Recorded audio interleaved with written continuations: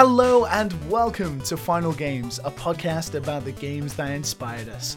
I'm your host, as always, Liam Edwards, and thank you for joining me for the 55th episode of the show, and to once again ship another Vital Games industry member off to a new deserted island that's just opened up in the realm of Final Games. I'm very excited to say that finally, after almost a year of trying, I've managed to keep my guest of this week in one place long enough to finally banish them away to their own deserted island. I think it's relatively easy to say that these days, without much disagreement, that my guest this week has become one of the most influential voices in video games, especially in indie game development. After dropping out of a game design course with a friend, my guest decided to start designing and developing his own games, as well as co-found his own company. This led to the creation of his company's first game, a shoot-'em-up title named Super Crate Box. Under the company name Vlambeer, my guest and his friend have gone on to develop titles such as the wildly successful Ridiculous Fishing, the excellent Luftrausers, and one of their most recent titles, the top-down shooter Nuclear Throne, just to name a few. My guest's games are both critically and incredibly successful, and this is without mentioning the work my guest does outside of actual development, such as consultancy, conference talks and presentations, and also finding the time to create game creation tools such as PressKit and Distribute, which both help indie developers to keep on top of certain aspects of releasing their games. My guest has won multiple awards over the years, too many to name in fact, and spends a large chunk of his time traveling the world meeting developers and games industry members from all corners of the globe. I'm very honoured to say that joining me this week is the incredible and very lovely Mr. Rami Ismail. Hello, Rami. Wow. That way, the last 7 years of my life sound very meaningful. And I need to record that part of the podcast for myself and just play it if I'm ever feeling a bit down or something. Well, that is my gift to you for joining me today. Thank you. It's also my apology for banishing you to an island at the end of this. Yeah, I have to say that's kind of unfortunate because I really like the traveling part. But hey, maybe it's a really big island and I can still travel around a lot. Well, we will get to what the island is in a little bit, so we can sort of work something out in regards to that. But perfect. Rami, thank you so much for joining me today. I'm finally very excited to have you on the show. How are you doing today?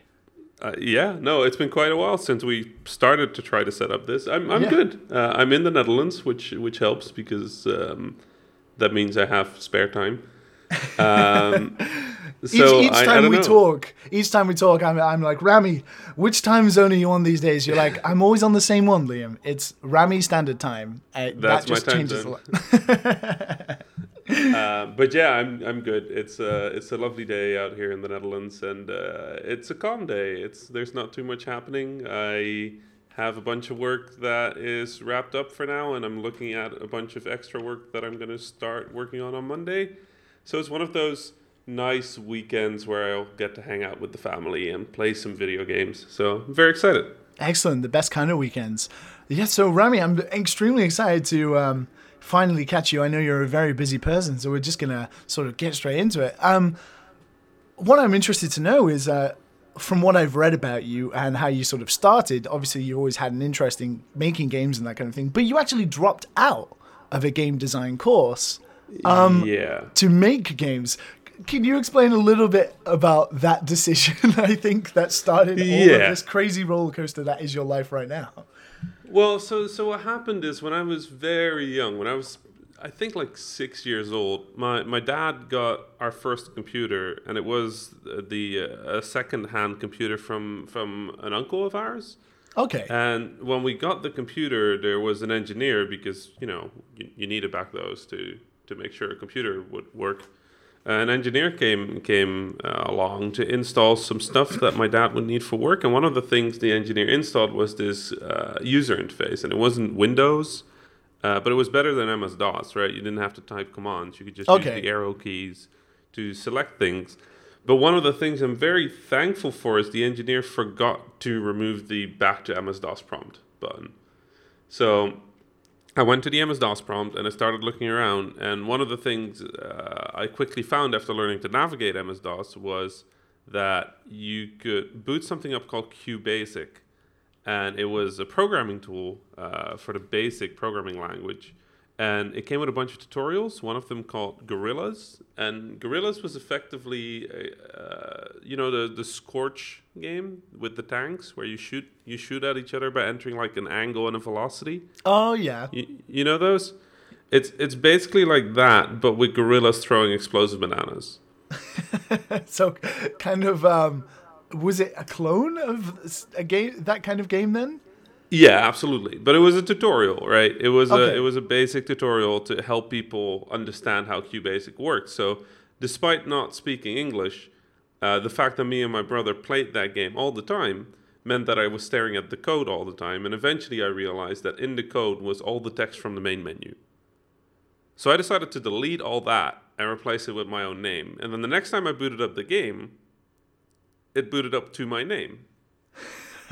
So I was hooked, right? I thought this was brilliant. So I started changing other things, breaking the game, crying, going to my dad, getting a new disc with a copy of the game from his work. That disc became one of my most prized possessions for a while as I continuously destroyed the code. But slowly but certainly, despite not understanding what if or else meant as words in English, I started to understand what they did as programming abstracts. Yeah. And I didn't know I was programming. I just knew that if I changed this word to that, the little sun in the background would change color or something like that, right? So I was hooked, and then I just kind of kept doing that throughout my life. And eventually, at some point, life comes at you, and you have to make a choice about what you want to do in the future as a job. Yes. And I could honestly, being half Egyptian with a feel for programming and engineering and computers, usually in Egyptian culture, because my dad is Egyptian, my mom is Dutch, the expectation is that you become a doctor, a lawyer, or an engineer. And clearly engineer for me would be the best option. But I really wanted to be a game developer. So I convinced my dad that game development is an engineering job, and then told my mom that I wanted to make video games. And both of them were very worried, but both of them supported that. So I went to a school in Utrecht in the Netherlands, a game design focused school. And there I met the most obnoxious human I've ever met, I think. It was 8 a.m. in the morning. I was on the train to school because public transport in the Netherlands is all trains. And I was talking about this game that I was releasing. Technically that a company I was freelancing or volunteering for was releasing. And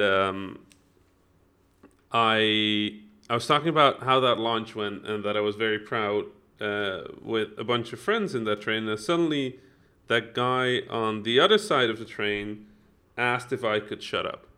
Because it was 8 a.m. and he really didn't want to talk about video games. So that's how I met my co-founder. So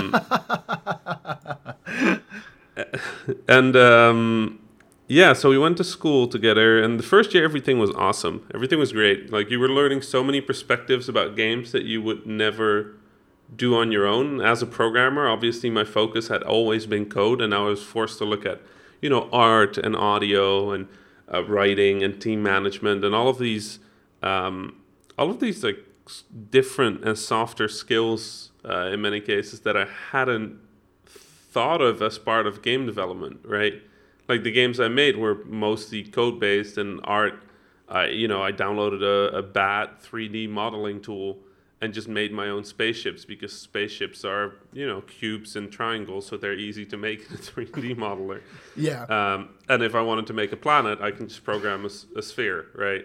So yeah. I never really thought of art and audio as intrinsic to game development until I went to that school, and I learned so much in that first year, and it was genuinely a large part of how I became the developer I am today, because I do genuinely believe that as an indie you do need to understand at least what good art and good audio and good writing and good team management and all that, what that looks like and how you can communicate about it. So I'm very thankful for that first year.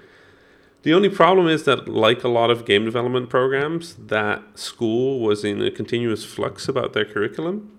So when we were done with their first year, they started on a new curriculum, which meant that they basically ignored everything we did in the first year because they didn't have a second year yet for the new curriculum. We were basically, guinea pigs. And, it was awful. So on the side, I started my own project and I enlisted 15 of the best students from the school, not just from my year, but from the entire school. And one of them ended up being that obnoxious guy. Um, because, and I'll explain this, because I often say that I don't like JW, right? That we don't we don't see eye to eye, me and my co-founder. Yeah. And the interesting thing is, a lot of people believe that to be like a marketing thing or like a brand thing, but it's genuinely true. And I think the best way to explain why I work with him, why I work with JW, is one day in the lab, which was like the common computer room, he walked up to me. He's like, "Hey, Brahmi, you should play this." And I'm like, "Okay." And he's like, "It's a little prototype I made, and it was called If You Really Wanted, You Can Fly." And it looked bad. It looked as bad as all the 300 games he made during that year. He made a lot of games, but all of them were just not good or unfinished or unpolished. Sometimes there was an interesting idea, but it was never good. Yeah. So it's like, okay, I'll play one of your prototypes. So there's this little guy on a building, and he said, "Press spacebar to fly." And I'm like, okay, but he's like, "But you gotta really want it." I'm like, okay. So I press spacebar, and my guy falls off the flat and dies in a giant crater. Right, and there's this terrifying, like, "Ah!" scream in the background. And I'm like, okay, that didn't work. He's like, no, retry. I'm like, okay. So I press the space bar again, and the same thing happens. And then he says, try again, come on. So third time, I mash the space bar, right? And suddenly this arrow starts growing, and I wait until the arrow is really big, and I let go, and the character does the exact same thing, but now with an enormous velocity to the right. Yeah. So but it's the like entire time the entire time he's still screaming, and eventually he still dies in a crater. So I'm like, okay. So I hold the space bar, and now the arrow starts moving up and down. Right? It starts aiming upwards and from straight forward to upwards in like in a timed motion. So I do that, and I mash the spacebar button after it gets the right angle, and I fly up into the sky, and eventually, I realize that I'm not coming back down again, and I look at him, and he looks at the screen, and I look at the screen, and the sky slowly starts turning black. And eventually I'm in space, and I'm floating, and I'm like, I look at him again, and he looks at the screen, so I look back at the screen, and suddenly my character starts suffocating, because obviously he's in space. Yeah. So my character suffocates and dies, and I look at JW, and I'm like, you know what, I think you're messing with me. Right? I don't think there's a solution. He's like, no, come on, just look at the screen and focus. I'm like, what does that mean? Right? I'm so annoyed by this guy right now. And I just stare at the screen, sort of defeated. And then suddenly the character starts flying, and there's this victory music. And I'm like, what? So I'm trying to figure out, does he have like does he have a button that he can press, like a Bluetooth device or something, or is there a camera that is like doing face recognition, or how is this possible? Until I realized that there's literally just a timer, right? The game just waits for like 8 seconds, and if you do nothing during those 8 seconds, your character starts flying. So I get it, but I'm really impressed by how this guy has predicted every possible course of action for me, and made me go through them in a very specific order. He knew exactly what I was going to do before I did it, right? So as I get up, I sort of like defeatedly, jokingly press the spacebar button again, right? I just kind of mash it like, okay, you win. And as the moment I do that, the character stops flying, falls, and dies in a crater with the scream again. So at that moment, I realized that, he wasn't making good stuff, but he was certainly a good designer. Interesting ideas. Interesting ideas. Very good at executing on the core of it. Yeah. So when I decided to start that big project, I wanted him aboard. So I started that big project that went well for about 6-7 months, and then school had to shut it down because they needed those 15 students I selected for their external projects, because they do external projects as part of the internship program. Okay. And I wanted those students to work on my project, which by that time was greenlit for Xbox Live Arcade, so it was a big deal. It seems a bit bigger of a deal. Yeah. Anyway, school killed it. because, as a student, you tend to sign contracts that say that all of your work made at school is owned by school until you graduate. Yeah. So they played that card. They killed the project. I apologized to Microsoft, and I quit school. And then there was one other guy that also decided to quit school, and of all the people, it was JW.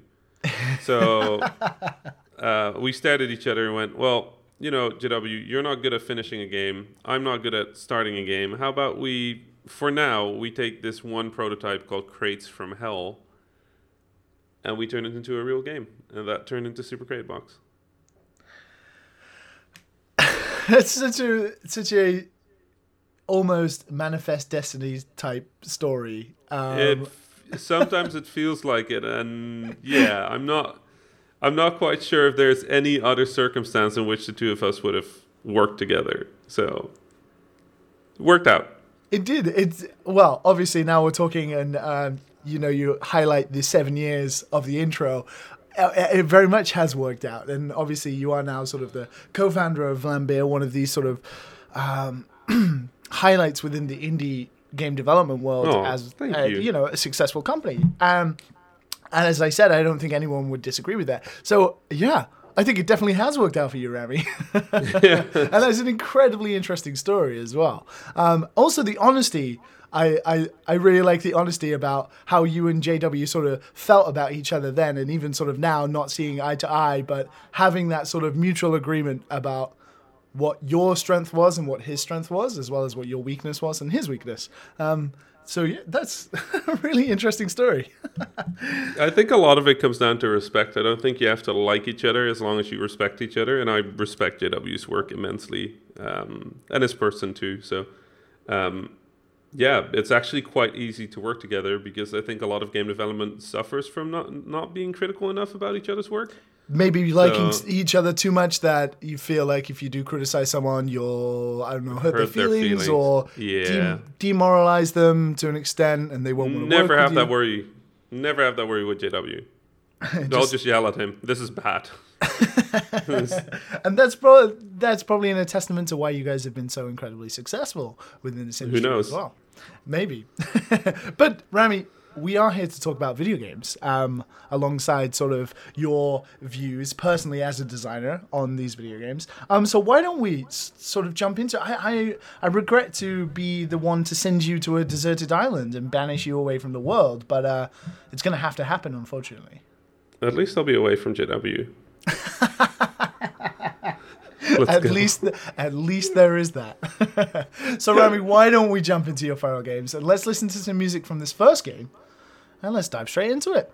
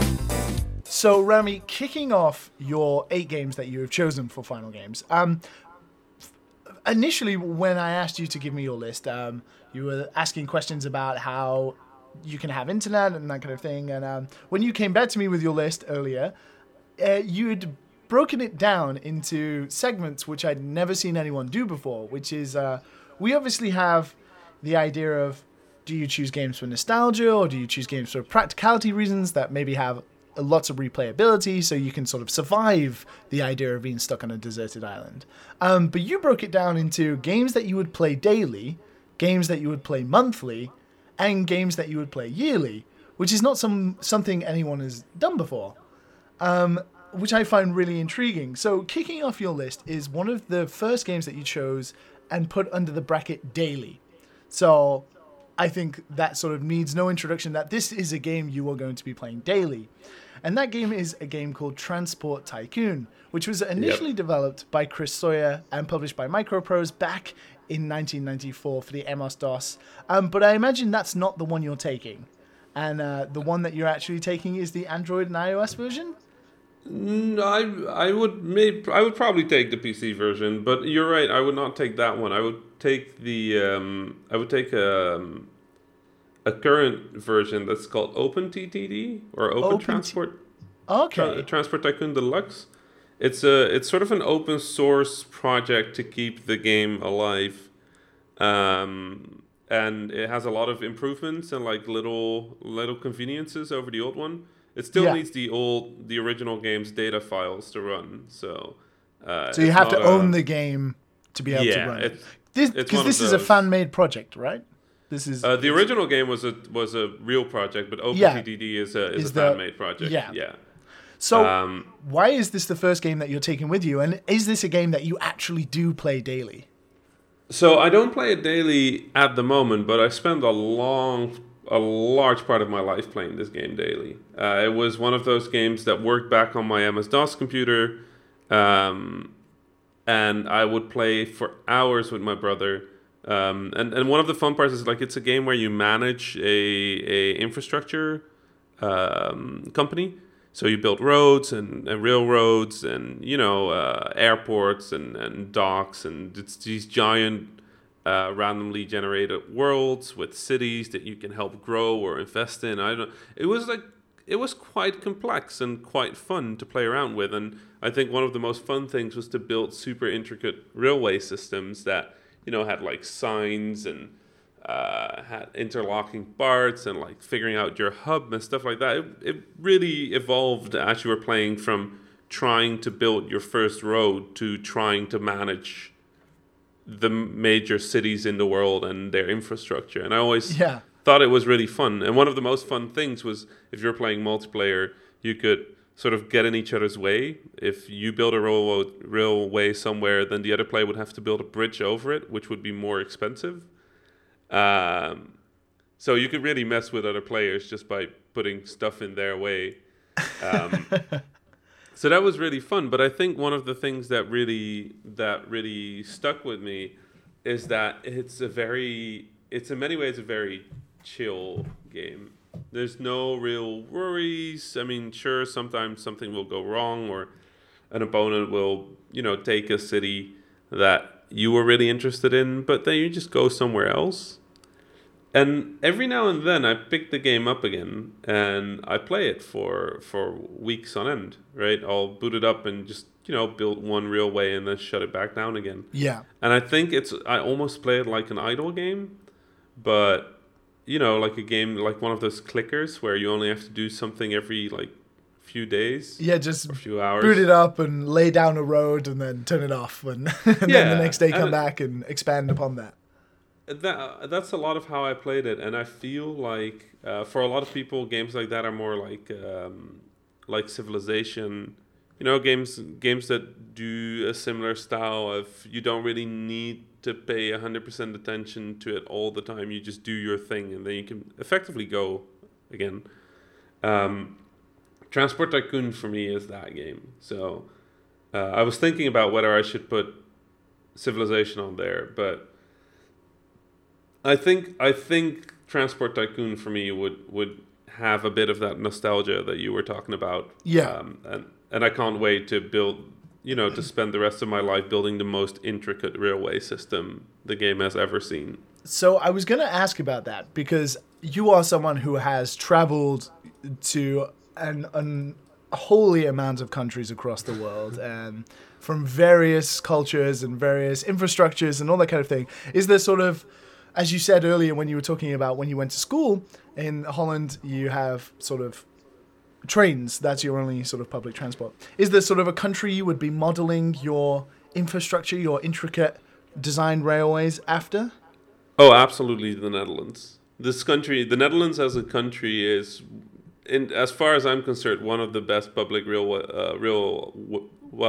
just public transport systems. Honestly, buses, trains, even like boats for the little distances that you can use boats in the country. All of it is well built. All of it is cheap. All of it is on time. It's something the Dutch like to complain about a lot, but everything in the Netherlands is so good that you need something to complain about. So in the Netherlands, it's like, if my fiance, Adriel Wallach, she's a game developer and she organizes Train Jam. Yes, she does indeed, yeah. But when she came to the Netherlands originally from the US, one of the things she pointed out that I had never noticed is that the fastest way to frustrate somebody from the Netherlands is for the train to be even a second late. Like 20 seconds before the train is supposed to depart. If the train is not there, every Dutch person on the platform will start staring at their watch, like sighing and pacing around, because it's just not okay for a train to be late in the Netherlands. It's really interesting you say that, because having moved to Japan a few years ago, Japan is very similar to the Netherlands in regards to transport being one of the most incredible things, and it always being on time. And having been someone who came from the UK, where where the UK transport is absolutely the most abysmal in the entire world, it's so bad that being late is just a normal way of life in the UK. To now being in Japan, where you are right. Like, now I live in Japan, and if a train is even like a minute, 2 minutes late, I'm like, is it not coming? Has there been a crash? It's so not normal. It's unexpected. It's funny because the UK always makes me laugh, because in the Netherlands I wonder whether the train will be on time, and in Britain I hope that the train will come. It's like, well, did I miss a sign at the entrance that says the district line is out? What happened? Where's the train? The train just vanished into another portal. It sounds probable, to be honest. Now it's elsewhere. It's funny because hindsight is a wonderful thing, and thinking back to all those times I've been late or I've missed a connection or anything, any such thing in the UK. Being here in Japan now, I just don't understand why it is the way it is. I'm not sure if it's a British mentality to make it not better. I don't know. But in Japan, it just seems to work. And I imagine it's the same in the Netherlands. It just works, right? And you just expect it to. I don't understand why in the UK it just doesn't. I think a large part of it might just be how modern the systems are. I think the Netherlands has always kind of been good, but I think we were forced to back in the days when the Netherlands were sort of the trading hub of of Europe. Yeah. So we had to have good transport, because otherwise people would just go elsewhere. That's very true. And I think England has a pretty old public transport, and obviously in the largest cities, a lot of problems with the amount of people that are trying to use it.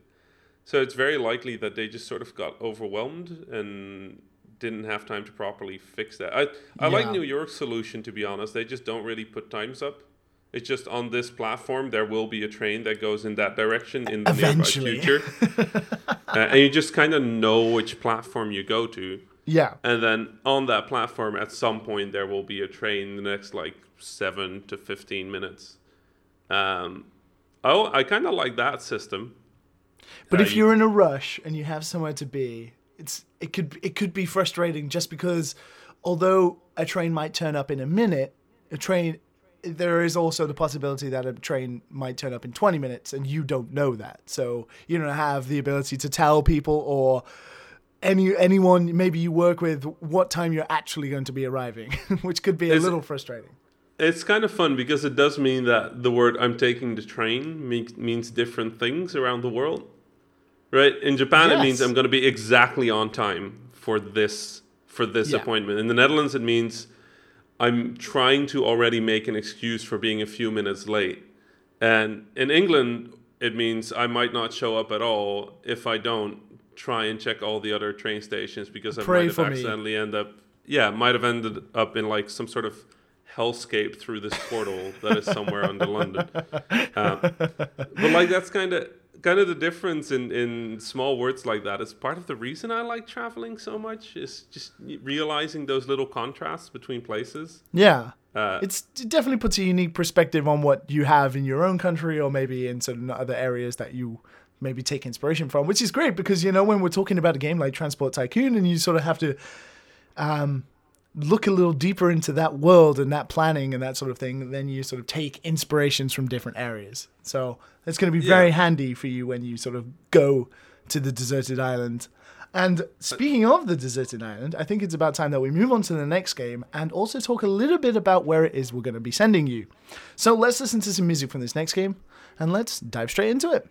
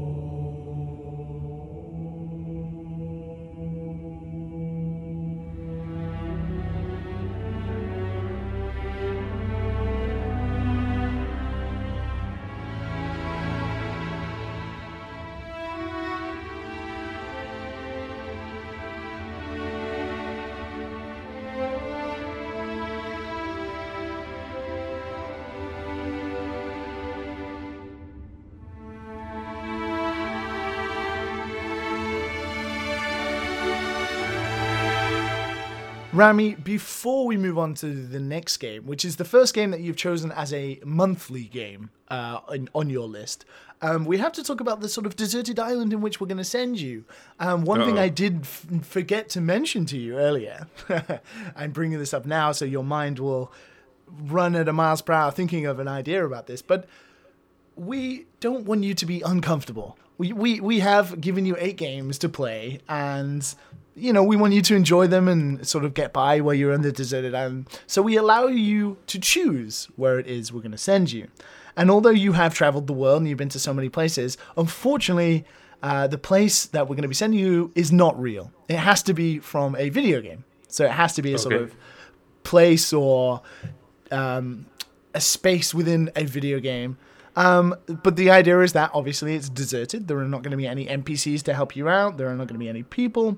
But if you choose a place that maybe has enemies or monsters, stuff that maybe is part of the wildlife, well, that could be a little dangerous. So yeah, that is up to your discretion to choose such a place and risk it. So we are going to send you. Yeah, please go ahead if you have a question. I'm thinking. This is. I have to choose a place from a video game. Yes. Without giant dragons. Exactly. So for example, there are some of the choices we've had. We've obviously had places like Outset Island from the Wind Waker, a very beautiful sort of deserted tropical island, which wouldn't be too bad. We've had Jonathan Blow's The Witness Island, although that could drive some people mad trying to figure out all those puzzles. And then we've had some crazy suggestions like the Galaxies of No Man's Sky. There have been lots of different choices over the years. We've even had the Nostromo from Alien Isolation. So, I was thinking No Man's Sky, and then I realized that I didn't want I was thinking about putting No Man's Sky on my list, and then eventually I didn't because I'm already going to be on a deserted island. So that would be quite depressing to play a game about being alone in space. So I think I'm not going to do that, if even for the chance that when I arrive there, it turns out to be a toxic planet. There's acid rain and freezing. It's risky. That seems like a bad idea. I mean, you want to be somewhere safe when you're designing all these railways, correct? Yeah. I'll have to think about this a little because, the first things that come to mind are like the big things, right? I'm thinking like the Citadel from Mass Effect, which is effectively a space station, but so the Nostromo is okay. You did say at the start that you wanted to choose somewhere, you wanted to be sent somewhere big, so it seemed like maybe you were traveling. You'd have different spaces. But like the big problem with something like the Citadel, in part, is that it might be too big. If it's deserted, I might just feel like I'll have to carry around all my stuff all the time. But on the other side, I'll have stuff to explore. It would be nice. This big, grey, empty space, though. Yeah, well, I mean, it's a big gray empty space, but I get to walk into every store and say, I'm Commander Shepard, and this is my favorite store on the Citadel. And that joke won't get old for like 2 months. Well, So, the only one it's going to annoy is you, so. yeah, but it'll feel cool. It felt cool to Mass Effect, so.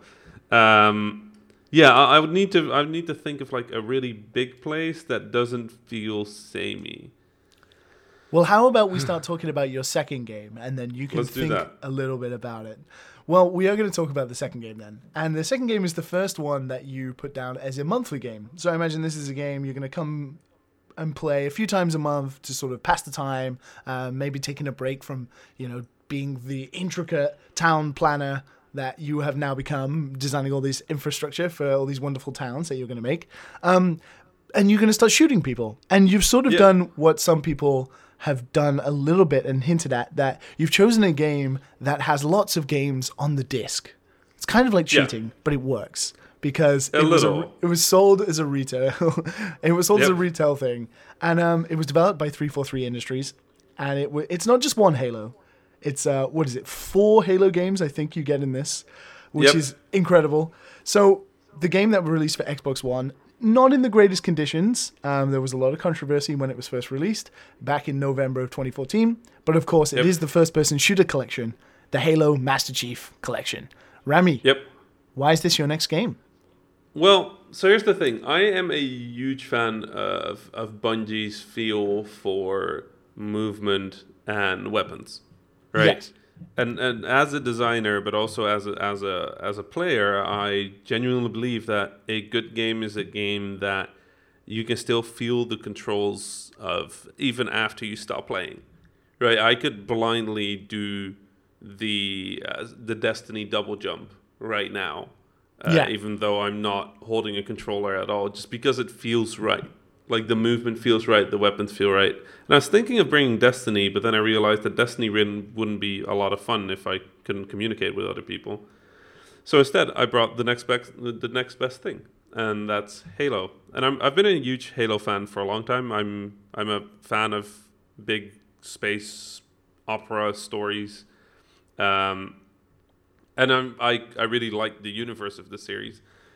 So between like good gun feel, good movement, fun stories, there was really not much of a question that if not Destiny, then Halo. Yeah. But another reason I really like Halo is that it does come with the Forge, which is its level editor, which means that secretly I get to design a bunch more games myself. That's really good, because we have had people on the show before. Like last week, we had Mr. Mike Bithell, obviously a game designer, and one of his choices was Little Big Planet, so he could use the creation tools within that. So you sort of combined your love of Halo with the ability to be able to make more levels or more games, essentially your own games. Make more spaces, make more things, just anything, even if it's a silly chain reaction. I like games that allow you to mess around with them a little, because again, me growing up, a lot of the reasons I went into game development is because back in the days every game allowed you to mess with its files, with its code, with its scripts, its numbers. There were cheats and consoles and stuff like that, and it kind of went away. It did. Everything's become very locked down. And I'm very sad about that. So any game that gives me a level editor nowadays is automatically okay. And if I get to play through the adventures of the Master Chief again, then absolutely. I was worried that you might say, well, that's a collection.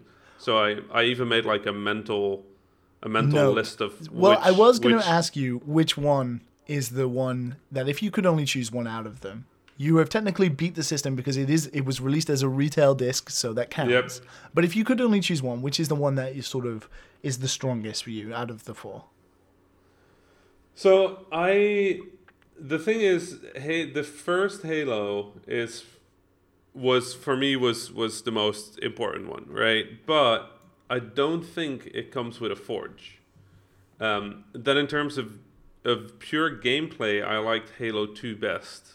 But I dislike the story in Halo 2 compared to Halo 1. And then Halo 3 was it was good, but it felt a bit more sterile. It felt a bit more polished, which obviously is true because by that point Halo had turned into this massive international phenomenon. Yeah, it was a AAA game by then.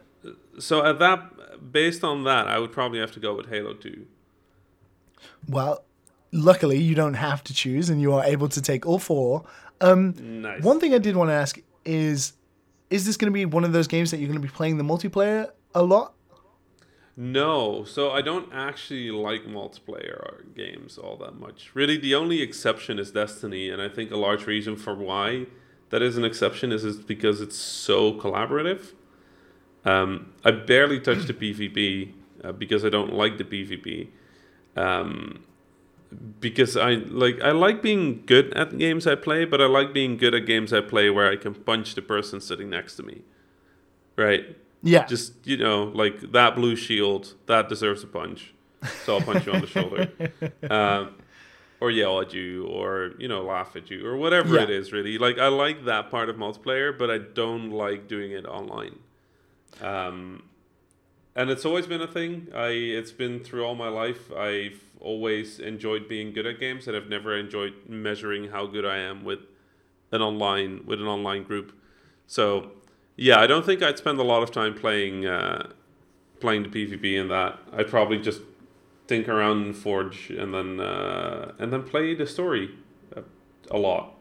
Which is really interesting because a lot of people, although Halo is this beloved franchise that has had books and podcasts and spin-offs all about it, and even a movie that was in the works at some point, the story has never been the sort of thing that people touted about. It's obviously the multiplayer and the sort of single-player gameplay, like the feel of the game, the Bungie shooter that's underneath the core of that. I think that's a very common thing for me, is same thing with Call of Duty or Titanfall or Battlefield. A lot of people love those games for the multiplayer, and really when they come out, I buy them first day just to play the campaign. I love campaigns in video games. I think they're some of the greatest things. Especially for those big AAA shooters, there's some of the blockbuster moments of our medium is the spectacle, just the pure mastery of the technology, of the graphics, of the flow, of all that, like focusing players on objectives that sometimes they barely know that they've been given a hint on where to go, stuff like that, where those really big games that often get derided for being derivative, for being not that progressive, progressive original. They're not, and I think that's fine. They're not trying to be. They're trying to be spectacles. They're sort of condensed 5 to 6 hour experiences that are essentially just that. They are experiences that you play through. I mean, one example I think in recent times that has been sort of outstanding was Titanfall 2, where I thought that campaign was incredible. That not only story-wise, but also the mission sort of structure and the way it changed over the course of that campaign was amazing. It was excellent, and I thought it was far better than the multiplayer personally. Titanfall 2 was incredibly confident. The amount of times they pulled out a mechanic just for one level, and not like a small mechanic, but like a big mechanic, like a mechanic that a whole game could be based around quite easily. They use it for its optimal value. They use it exactly right. It's like almost surgical. They're like, we're going to introduce this mechanic. We're going to slowly get you through the arc of understanding this. We're going to give you one big challenging moment with it, and then we're done. And then it's gone.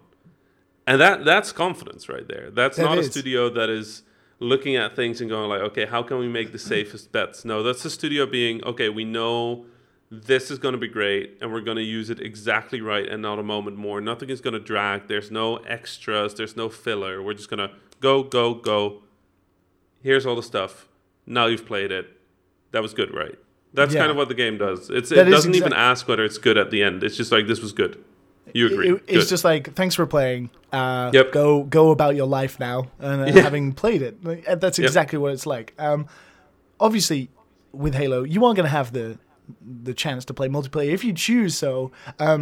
you have a long time on this deserted place that we have to return to now, so you might be able to get good at multiplayer. I hate using the term get good, but you have a long time to try if you Who knows? fancy it one day. Who knows? Who So knows? we have to return now to the island. I imagine Yes. while thinking about all the bombastic and spectacle in those campaigns, it was difficult to actually nail down this sort of island that we're going to send you to. But have you sort of come to a decision on where you would like to be sent? Not yet. I've been furiously going through the list of games I have that have interesting islands, but I haven't found the one yet. So I'm still thinking. This is a hard choice. This is difficult. Well, Didn't I will allow us to move on to the next game then. okay. And you can think a little more, but I'm not going to allow you to dwell too much longer in case you think Okay. of a perfect island in which Yeah. it breaks all the rules. Because I think Okay. you, Rami, would be the kind of person who would figure out such a thing.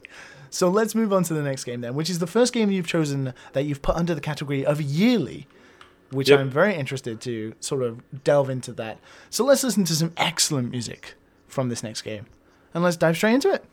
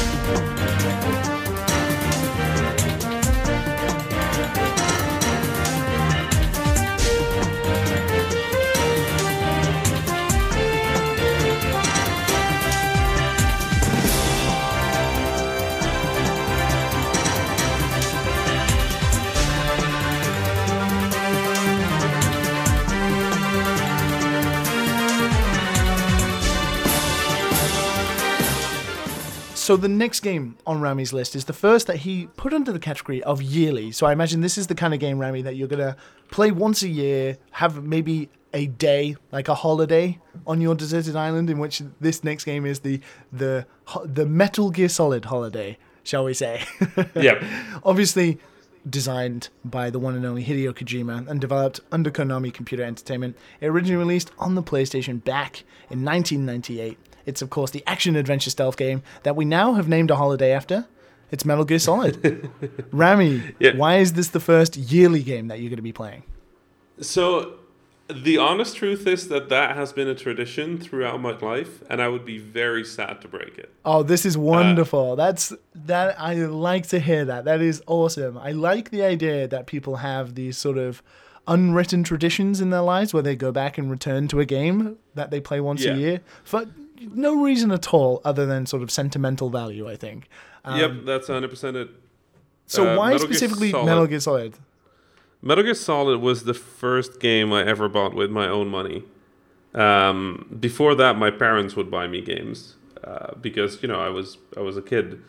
But when Metal Gear Solid came out, I took all 120 guilders that I got for my birthday, and I went to a store and I saw the giant Metal Gear Solid cardboard box, the Metal Gear Solid Integral Edition for PC, and I bought it.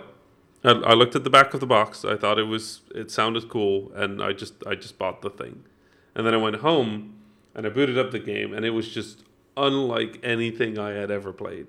It was mind-boggling. At that point in life, I played Destruction Derby and Transport Tycoon and a whole bunch of other games, but I had never played a game that felt like a movie, right? That felt like I was the hero in this big giant story full of intrigue and betrayal and actors and all sorts of like big political shifts and all that, and it was so overwhelming that all of this felt so real and true and genuine and correct for our world today. Like maybe somebody did build a a bipedal walking nuclear launch platform robot that looks like a dinosaur somewhere in Alaska.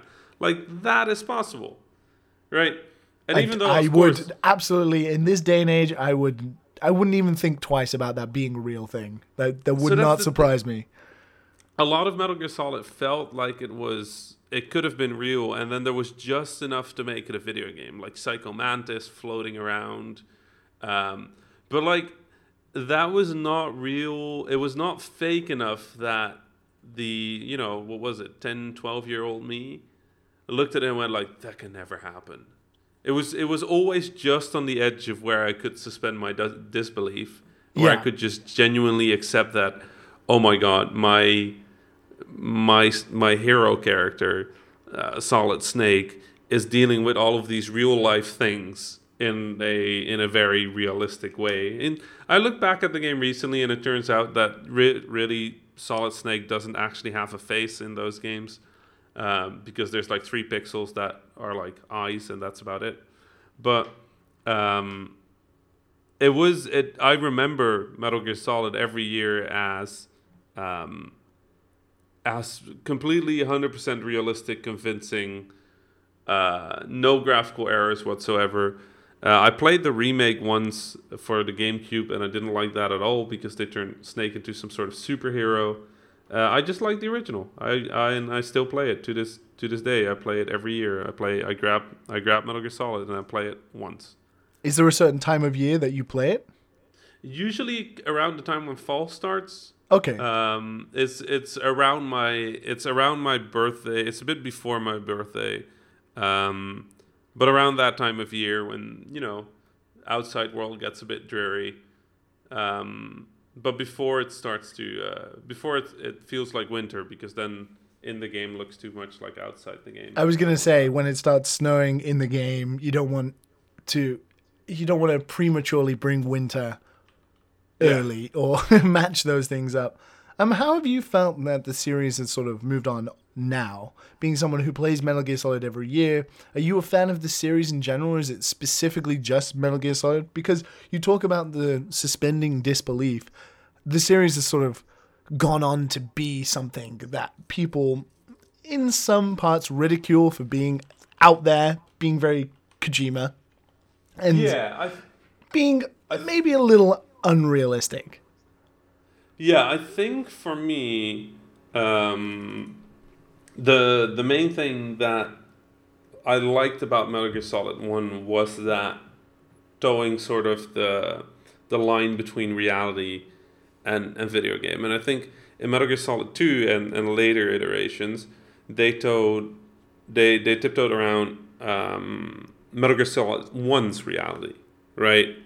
And those are 2 very different realities to build on. The real world doesn't have an accepted Metal Gear Rex. People don't know about that. So there is no response to Metal Gear Rex, and the whole mercenary corporate thing doesn't work out. What I like about the later Metal Gear Solids is that they tend to talk about pretty real issues or real sort of hypothetical futures for the world. Yeah. But I don't love them as much as I loved the first one. I'll enjoy playing them, but it's not as if I look at them and go like, I really want to play that. It's still a series you enjoy. It's just that Metal Gear Solid specifically was such a defining moment within playing video games for you. Yeah, I think a little bit of that, and I honestly think a little bit of it feels real enough, and the other ones just less so. That's sort of Kojima had his way and was allowed to maybe do a little more with his crazy ideas than he sometimes honestly, should. It makes for phenomenal games and interesting worlds. I really thought the language trick in the later Metal Gear Solids was interesting, but the thing that made Metal Gear Solid 1 stand out to me so much is not in the later Metal Gear Solids. And I don't think that's a failure on Kojima's part. I just think that he took the series in a different direction. Yeah. Then, he appreciated things about Metal Gear Solid, which has a lot of things you could appreciate about it, and the things he appreciated were different from the things I appreciated. And as a designer, I can only look at that and respect that. It's the same as JW, isn't it? It's maybe not your sort of idealistic way of designing, but it's the having the mutual respect for, okay, I understand why you did that. It's maybe not what I would have done, but I'm a very strong believer in that a creator, somebody who makes something has reasons to make that specific thing, right? At Vlambeer, we've never managed to make two games that are alike ever, because that's just not the studio we are. When we continuously get requests from people that are like, why don't you make a sequel to Ridiculous Fishing? Why don't you make a sequel to Gun Gods? Why don't you And the honest answer is just because I don't want to. Yeah. I don't feel like doing that. That's not what I'm interested in with video games, and I know a lot of people can be disappointed about that and feel that answer is not good enough. But I would hate for people to be able to tell me what to do with my creativity, and I always feel like it's only appropriate to extend that same respect to all other creators. So I see a lot of games where I go like, "Oh, this was a bad decision," and then I kind of like slap myself in the face and go, listen, this decision is in the game for a reason, and I'm sure the people that worked on it really, really tried. Even if it's a bad game, even if it's like, with very few exceptions, most games are made by genuinely good, sincere people. Yeah, and then it's actually more fun to figure out what happened. How did this choice end up in the game? Why was this choice made? I love looking at games through that lens and going like, okay, why is this? Why not the other way? I think it's a sort of important part as well, as like, as a designer, I don't think you ever think of a mechanic or a game style that you are like, well, now I want to base on all my games around this one mechanic. Designers have so many ideas, and you don't want to be like, well, this one is better than all the rest, so I'm just going to stick with this forever. But the funny thing is, if somebody would do that, then go for it. Like, all the power to you, right? Like, that's kind of the thing, is everybody creates in their own way, and that's lovely. And I cherish that. I cherish that not all designers think like me. It's a large part of why I travel around the world is meeting people who have different histories, different cultures, different languages, different music, different movies, different everything. And I want to see their games. I want to see how they're different from mine, and why they're different from mine, and why they're different from the games that I've already played. Like, I always use the example of Call of Duty, where Call of Duty is a particularly Western exploration of war. It's the Western idea of we will win the war, right? Even if the chips are down, our heroism, our justness, our determinism will save our world. That's Call of Duty. But then if you play a game about war from somewhere else in the world, it's generally very different. Like, take a game from Poland, This War of Mine. Yeah. Which is a phenomenal game, but it's the same thing as Call of Duty. It's an exploration of war as an expression of the cultural understanding of that place of war. And the truth is, in Poland, they don't think of war as something great and heroic. They think of it as something in which many brave people, many heroes, died, in which their country was oppressed and conquered. They don't see it as a good thing. They see war as a horrifying thing. Or you play Layla, a game from Palestine, which is a game about a family of 3 trying to survive, a bombardment. And that's fascinating about games to me. Like, I want to learn how people see the world through games, because games are that medium. Games are the medium that can do that can make you feel like you're living somebody else's. I felt like the guys who random check me at airports playing Papers, Please. Right? And suddenly I went like, oh man, this must be so boring. But also there's so much pressure, because if you get it wrong, oh God. And I've been the impact you could have on someone's life. And just by showing them the world through somebody else's shoes, that's what games can do. So why would I play games that are made by designers who think like me? I already think like me. I don't want that. Make different games. Like Metal Gear Solid going, what many would say, from my perspective, the wrong way, is far more fascinating than doing exactly what I expected.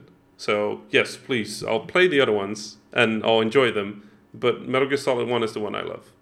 Excellent. Well, you can take it with you while you are going to be playing this next game, which I think is a good example of a developer who had a great idea and an idea that was incredibly successful, and then they changed the sort of idea completely, and they designed an entire new game around an entire new system, and it was still incredibly successful, even though they could have stuck with the formula they had in their previous game.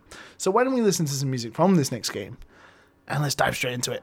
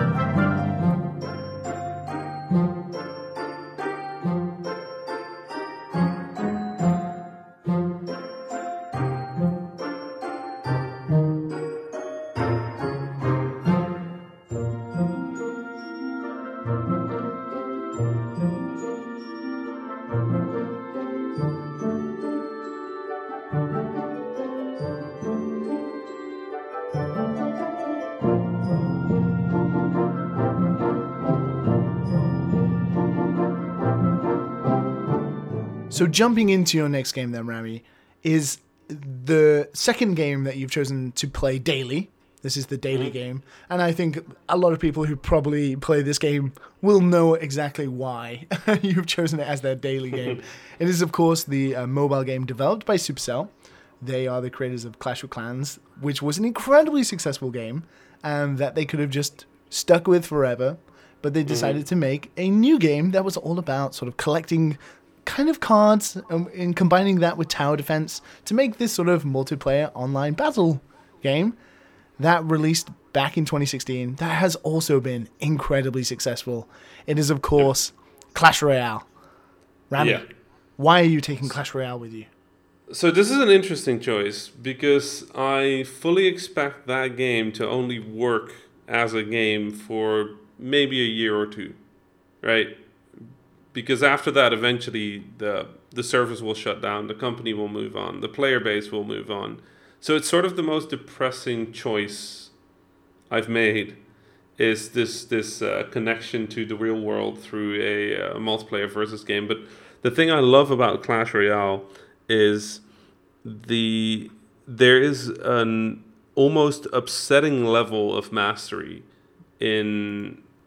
in the design of that game, like the character, the units, but also the variability of the units, the way you can use the same unit in multiple ways, how you can affect what they do by placing it slightly elsewhere on the map, even though their behavior never changes. There is so much depth and precision in Clash Royale that I think I would bring it, even if only to boot up to the little opening jingle and then get the server error, because the server has shut down 20 years into the future. I think even just that would be a good reminder of why I love video games. Because I played Clash Royale almost religiously for months when it came out, and I've been playing it less. Mostly because there's just too much other stuff to do, and Clash Royale took over my life, so that's not good. But now you're free. You're free of the bonds of real life. Your deserted island life is all about video games, so you are free and guilt-free to do so. So that's fine. That works for me. But I think the way a lot of that game was built around its own little feedback loop and the way you could play games as much as you want, but it's only really useful for a certain amount of time a day. Like, there was a lot of very smart and very progressive looks at not just, design of the game, but also at the business model, how free-to-play is going to evolve. A lot of interesting experiments with, multiplayer, with live streaming, which I will never participate in again because I'm on an island. like all of these little reminders of what the dream of video games was. So at the moment I was banished towards that island.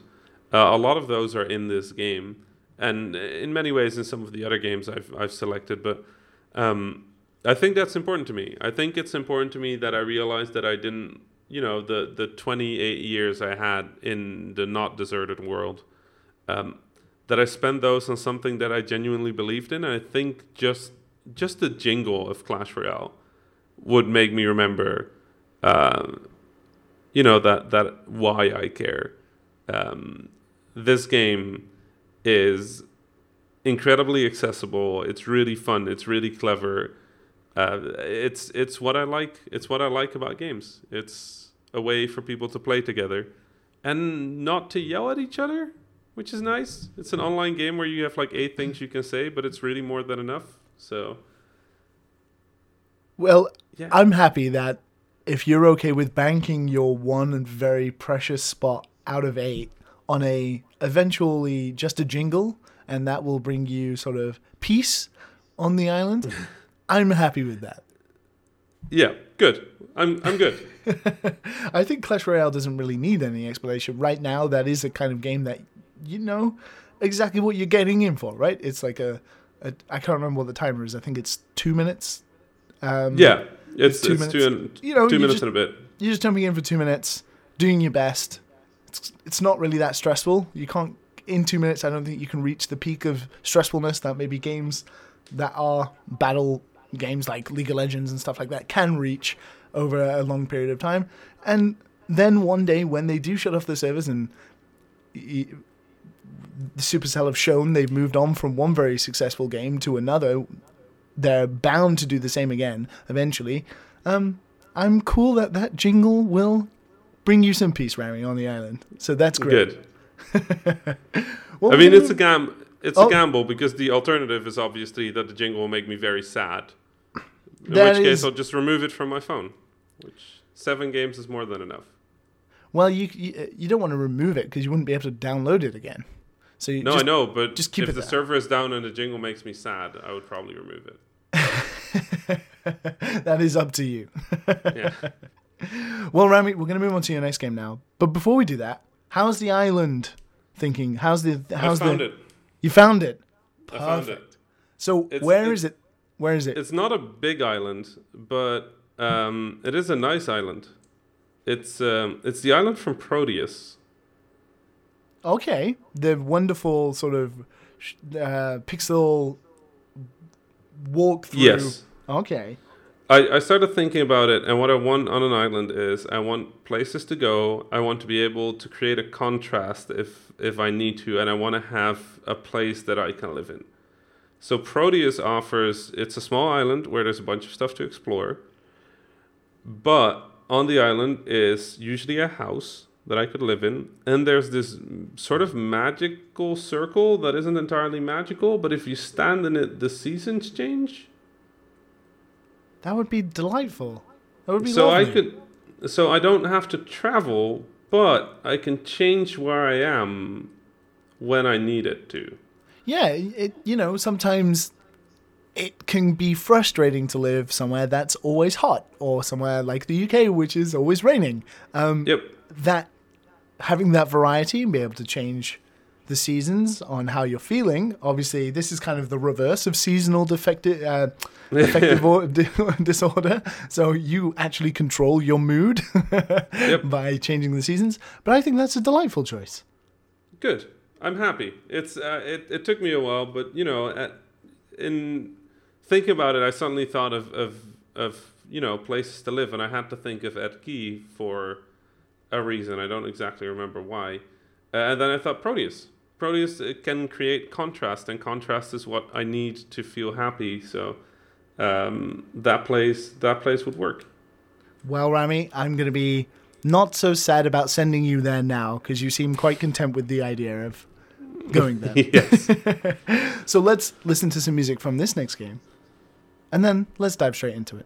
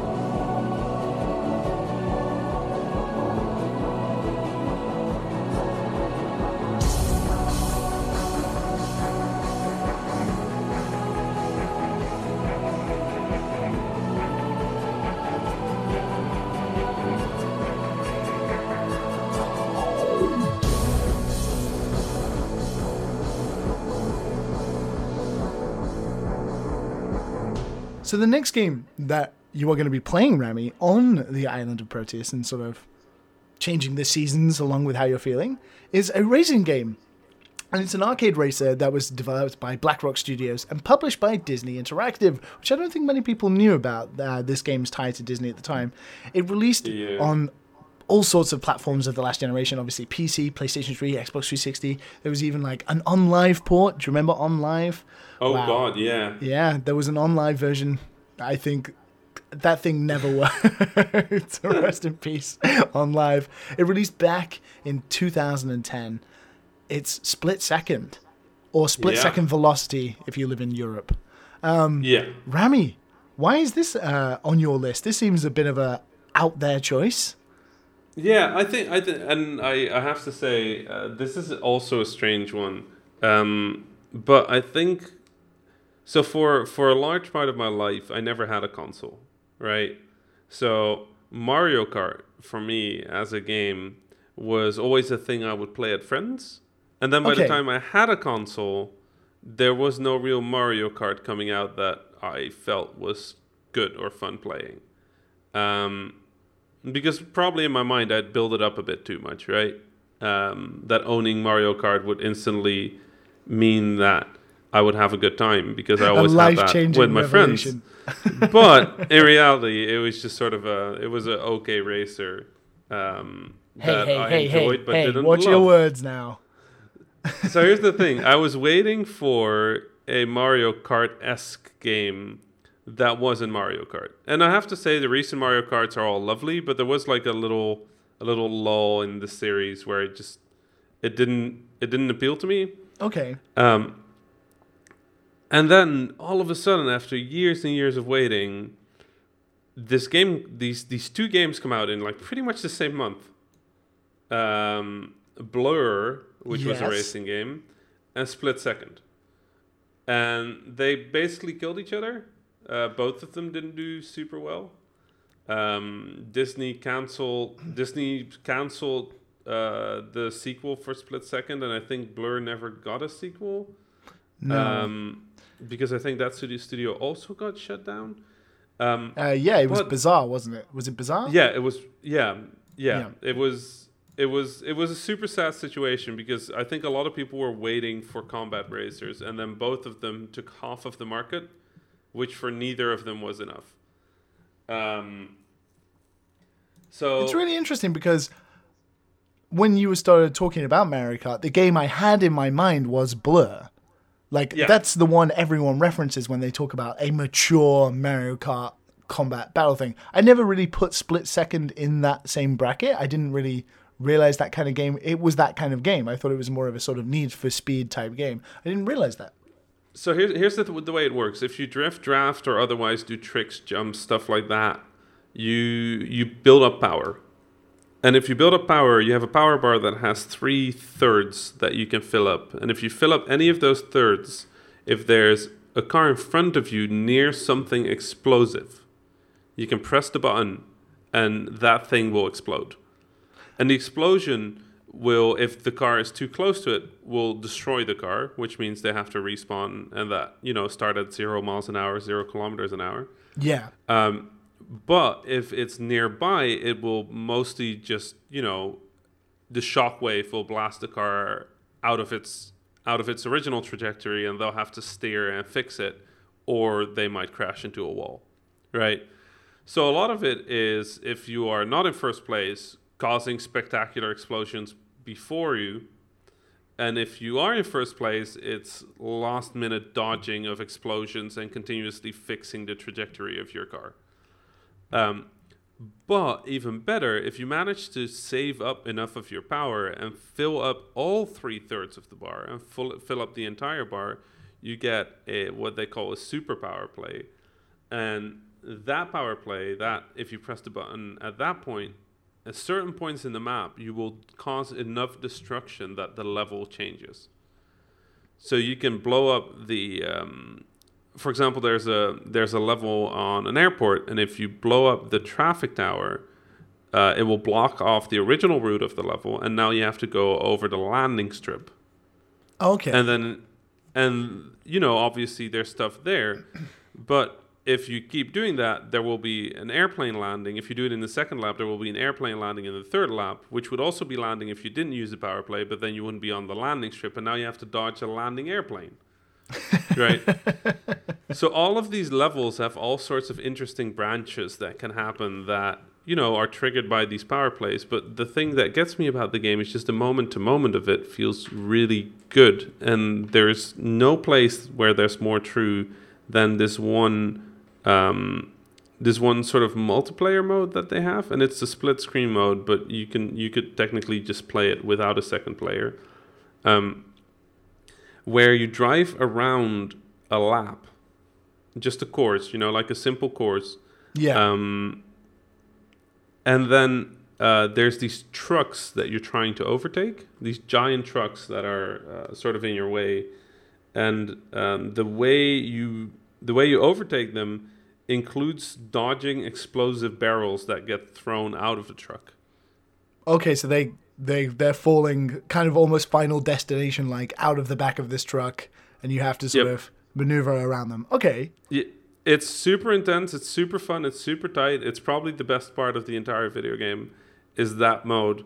Just drifting, drafting, dodging. It's really intense. It's really fun. It feels like an action movie. So there's this entire racing game that I could play if I feel like doing something really fast. And then if I feel like effectively playing a mini rogue light, I could play the... see how far you can progress each time. Just boot it up and see how far you can get, or whatever your highest score could possibly be. Exactly. It's really interesting because BlackRock Studios, the creators of Split Second, had like a long history of making like only racing games. So their pedigree was making racing games, and they made Pure, which was one of the very early PlayStation 3 sort of ATV style off-road racing. It's kind of a shame to see like such a sort of change in their bread and butter in terms of like making like realistic type of races into creating this kind of really cool game that had these interesting ideas, and then unfortunately being not as successful as it probably should have been. Yep. No, it's one of the movements in the industry that always worries me. A lot of studios are consolidating into larger studios. I mean, it is how the industry is evolving right now. But I mean, like, I don't want to date this episode too much, but we saw just only yesterday that IO. Who would have thought IO Interactive, with Hitman being such an incredibly, especially critically successful game last year, Square Enix sort of just dropping those guys. Kind of scary. You have to imagine that Square had a really good year, so a okay game might not be enough for the stockholders, for the shareholders, to be happy with. I mean, that's the reality of the industry in a lot of ways. Is good isn't good enough anymore, and this is gonna like that attitude eventually is gonna come back to bite us. But when you see stuff like that, being someone who is not the owner of a large studio, but definitely a successful studio in a sort of space where you can make your own decisions and you're not sort of I know you've done work for other publishers and stuff like that in the past. When you see stuff like what happens with IO Interactive, how does it make you feel in terms of how you run your business and your side of the games industry? Well, I mean, for me, I think a large part of this response is just I feel sad because I understand what happened, right? Like, I understand why Square Enix makes this decision. And again, I don't believe people make decisions out of malicious intent. Square Enix genuinely decided that this is the right way to go. But IO did a phenomenal job and did great work. And honestly, they deserve to make more stuff. And the brand of IO deserves to exist because it is... Honestly, it's a brand that, especially with Hitman now, it just feels like it has potential. That team feels like it has potential. So really, you get like the sad sort of "this is the way the world works" feeling. Yeah. And it mostly just it encourages me to keep Vlambeer small, and to keep it maneuverable and flexible and to keep it under our control. And a lot of people ask us why we don't, do investments or allow our studio to grow. And the honest truth is I enjoy what I do. And I don't ever want to be stuck in that situation if I can avoid it. It sort of is also damage limitation, because you could go one way and you could make a load of money and be a big company and all that sort of stuff and be successful, but the risk is far greater. And honestly, I'm going to be on a deserted island for the rest of my life, so that money isn't even going to do me any good. Yeah, it literally does not even matter anymore. You doesn't are matter. Totally set. But speaking of Square Enix, which is a great way to segue into this next game. Wow. This is like podcasting profession right here. We're going to segue into this next game. Split Second was, I forgot to mention, the second monthly choice that you chose.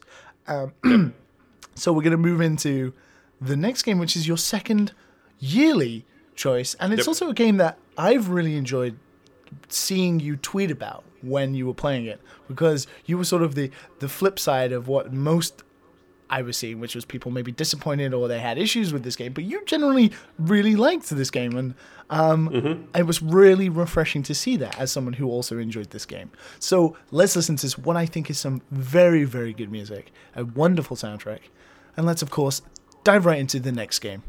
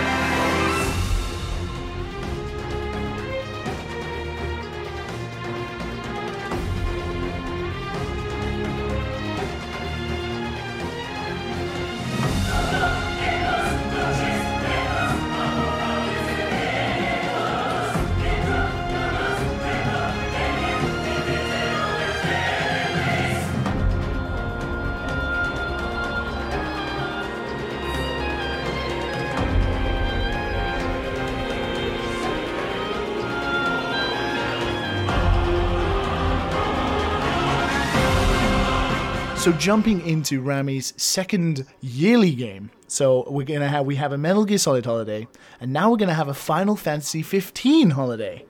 Yep. And this game, of course, being Square Enix, as we just spoke about with IO Interactive, this game was, I would say, successful for them. They had lofty expectations that everyone sort of laughed at when they were talking about the sales figures for this game before release, but it seems to have done pretty well. It was, of course, directed by the one and only Hajime Tabata. We have had previously Ray Chase, Mr. Voice Actor for Noctis himself, on Final Games, which was very interesting. So we've had Prince Noctis, and now we have his game for the first time on Final Games. So, Rami, the next game you are taking with you to the island of Proteus is the open-world role-playing game, Final Fantasy 15. Rami, why is it going with you? So here was the choice I had. I could choose between Morrowind and Final Fantasy 15, because I'm a huge Morrowind fan, and it's probably for the majority of my life it has been the open world RPG that I loved most. I also really like Golden Sun, but excellent game. It's great to get a Golden Sun mention on the show. I love it. Phenomenal game, but the thing with Golden Sun is the story doesn't end in one game, so that would probably make me feel, like I'm missing out on the other half. The story gets passed on to the children of the characters of the previous game, so yeah, it kind of cuts that short, doesn't it? So original Golden Sun, if they had done for Golden Sun what they did originally with Final Fantasy VII, where you think you're done and then they open up the second place or the bigger place, that would have been amazing. If you could just play all of Golden Sun in one game. Somebody get on that. Somebody reach out to that studio and make Golden Sun into one game, please. Switch exclusive. Let's bring it back. Yes, let's just get everything on the Switch, please. Done. But I ended up picking Final Fantasy 15, and I think I picked Final Fantasy 15 a large part because it is the first RPG that I can ever think of where I had fast travel, where I just absolutely refused to use it because the chance that my team would say something or I'd come across something was so high that I didn't want to miss out on those moments of the guys connecting. Yeah. Right. And I have a lot of open world games that I absolutely adore for the ability of stuff you come across. And I was thinking like maybe Just Cause. I really like Just Cause 2, you know. But then I realized if I want to play something where I blow stuff up in fun ways, I'm already bringing the Master Chief Collection. Yeah, you have Halo to shoot some things and make things blow up. Yeah. So the thing about Final Fantasy 15 is I just really enjoy moving around in that world, and I've played the game. I've played through the game, and then I've played New Game Plus, and now I'm actually watching my mother play the game, which is hilarious, and I'll be very sad I won't know how she finishes the game because I'm on a deserted island. But maybe we'll have her make a sort of video interview recap to send to you, because I wouldn't want to spoil that. That sounds fantastic. It's It's the first game she's ever played. She's been following the games industry. Wow. Yep. She's been following my career through the games industry, so she's actually gone through the effort of like reading games news. And she does that. She does that as like part of staying in touch with me, is she reads the news in the games industry. And every now and then, you know, we'll be having a conversation and she'd go like, "Hey, didn't you visit Phil the other day?" And I'm like, "Yeah." She's like, "Yeah." I'm like, "Which Phil?" She's like, "Tibetowski." I'm like, "Oh yeah. What is he up to?" "Oh, you know, did Octodad do well, Mom?" Like, you know, she really keeps up to date on what is happening in the games industry and what is happening. I'm surprised she's not ringing up and being like, "Rami, why do you work in such a depressing industry? Well, every news I read is bad news. What is going on?" I think she also reads my Twitter, which is usually I try to keep it optimistic and positive. Well, now she can listen to this and see why video games are so great and so influential. But it's so lovely to see her not have all of the metaphors that, you know, a lifetime of playing video games gave us. There was this moment in the game where she had to go south to Golden Key at the start of the game, which is like this location where you first meet this character introduced as the suspicious stranger, right? And the suspicious stranger has like a black long cape. One of his arms is covered in what looks effectively like a wing, so he's also like a one-winged character. Reference. Yes, a reference. And then he has a fedora and long purple hair, and he does that thing where Japanese evil characters tilt their head back and smirk when they talk. He gives a little bow, because all villains in Japan give bows. And he has this little theme song that goes like where you're just kind of like, yeah, no, this guy just not good, it's dangerous. He's either going to be like a secret ally in the final act of the game, or he's going to be the final antagonist, right? Like of those two. It very much reminds me of a video by former Final Games guest ProZD made about the character you meet who is definitely going to betray you, and none of the other NPC characters realize that, but you as the player are always like, so like 16 hours later, you're like, it was me all along. And you're like, God, I knew it. But, yeah, come on. Like, it was when they introduced you as backstabbing friend that I knew, but the other characters couldn't read that because it was a text box. But yeah, no, the thing was, so my mom went to Golden Key for the first time, and she texted me, and she's like, "Rami, I got to a new place." I'm like, "Where is it?" She's like, "It's called Golden Key." I'm like, "Okay." She's like, "Yeah, I don't know. I haven't really explored it yet because I met this suspicious guy, and I just ran away." I'm like, "Oh, who did you meet?" She's like, "Well, I was approaching the place, and then there was this guy, and he was wearing all black." And I'm like, "Uh-huh." And she's like, "So I decided to talk to him, and he tried to sell me weapons." Like, "You what?" She's like, "Yeah, I don't know. He tried to sell me like a bunch of swords, and I didn't trust it, so I ran away."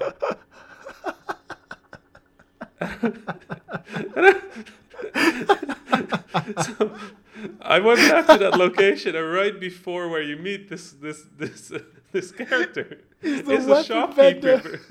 And she walked into the shopkeeper, and the shopkeeper's were like, "Hey, wanna buy guns?"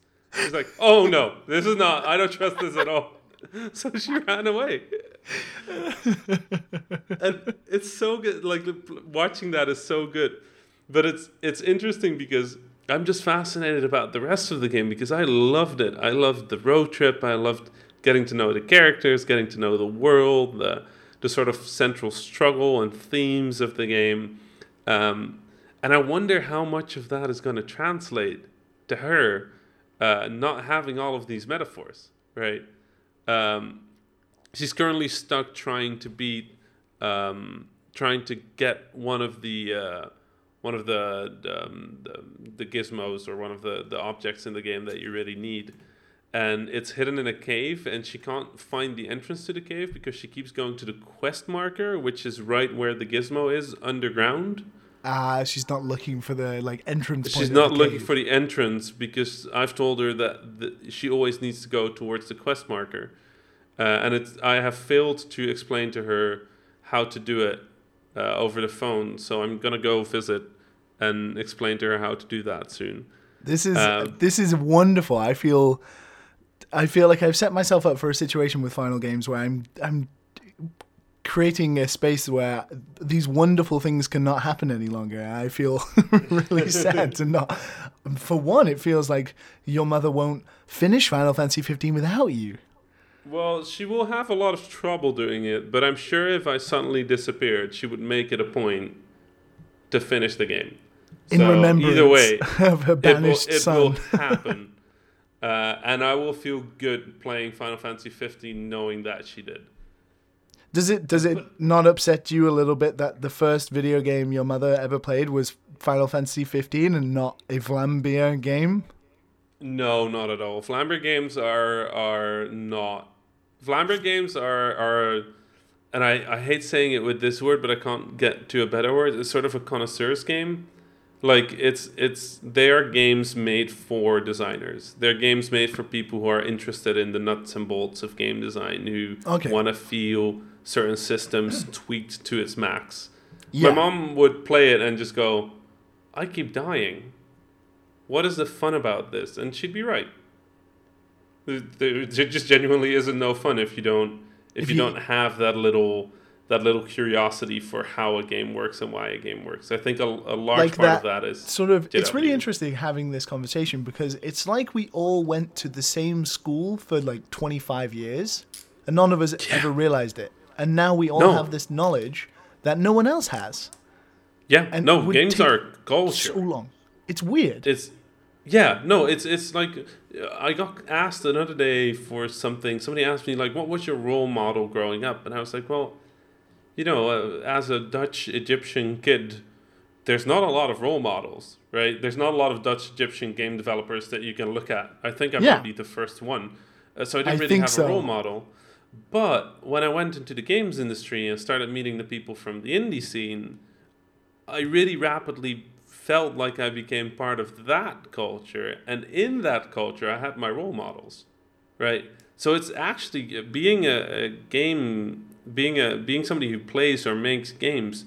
Yeah, absolutely. There's a language, there's a culture, you could basically hum the Zelda theme, and in a room you would immediately know who played that game. Yeah. Right. You can make the exclamation mark sound from Metal Gear Solid, and you could see who's a gamer by the people who look up shocked. Right. It's weird because it's become so synonymous as a culture, and there are so many references to it in other pop culture and stuff that we just sort of don't even think about it. There is this language that sometimes, this impenetrable language where it's like, go to the quest marker or speak to the weapon vendor. It's like, in the case of your mother, it's like, yeah, of course a dude trying to sell you weapons would be suspicious, like in real life. It makes so much sense. But it's just something that in a game is like, it's a part of game design. How are you meant to get weapons? How else would you get weapons? You buy them. My favorite, the moment I realized that this was going to be fascinating to watch was right when you get the first quest. This mechanic, Cindy, fixes your car, and then she goes, "Hey, Prince," because you play Crown Prince Noctis of Insomnia, this big kingdom. And she goes, "Hey, Prince, I have like a little delivery I need to make to the next outpost. You're going there anyway, so could you take it?" And my mom just looks at the prompt and goes like, "No, I'm a crown prince." And I was like, "Oh, this is gonna be interesting." Because she role-played Noctis immediately, but she doesn't understand the language of games. So I'm effectively teaching her my language, the language of the medium I live in. And that's... I actually really enjoy that. I think it's sort of lovely. I will put you in touch with Ray Chase, who is Noctis, and we'll get a personal farewell message for you being sent to the Banish Island by Ray as Noctis to give to your mother. So nice. there's no hard feelings for banishing you to the island. But we are going to move on now, Rami. As much as I would love to hear more about your mother's sort of trial through Final Fantasy 15, we're going to move on. It's an ongoing story. It's an ongoing story, yeah. It's an ongoing story. I tweet about it occasionally. Yes, and we need to have more updates. We need regular. Yes. And because this is a yearly holiday game, maybe we can allow you to return home one every holiday to play Final Fantasy 15. A video update. Yeah, to get a video update from your mother and how far she's gotten. Nice. So let's move on to the next game now, which is the sort of last of the daily games that you've chosen. We've also run out of monthly games, but this is the next sort of daily game that you're going to be taking with you, and it's the second to last game on your list, so we're nearing the end now. So let's listen to some music from this next game, and let's, of course, as always, dive straight into it.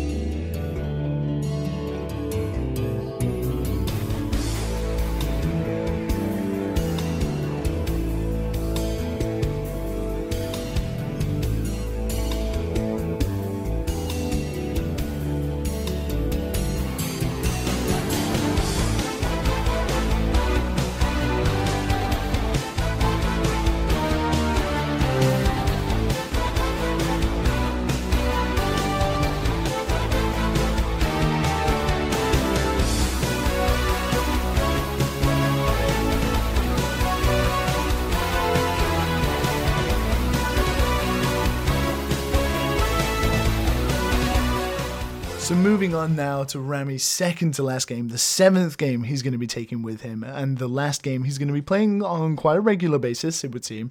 It's actually an expansion. What you put down was an expansion set for a game. Yeah. The game, of course, being StarCraft, created by Blizzard Entertainment and designed by Rob Pardo, as well as written by the wonderful Chris Metzen. It released back on PC in 1998. The expansion is, of course, StarCraft Brood War. Rami, is this another sort of creative choice, or are you like a StarCraft fanatic? Both. Oh, excellent. Yeah, 1998 was a good year. My God. But yeah, no, StarCraft. Yeah, no, this was... So I mentioned at the start of the show that a lot of when I started playing games, I played against my brother. And StarCraft was one of those games that I would LAN against my brother, and we would get good enough that, you know, we could play and have fun playing against 7 AIs on the highest possible level. Yeah. Which was hard but fun. My brother was always much better than me, and to this day, at most games, he is. But what was interesting to me is that, again, it was a game that felt very full. It had a very full universe. It had a giant campaign. It had interesting scenarios, skirmishes. It was just a good strategy game.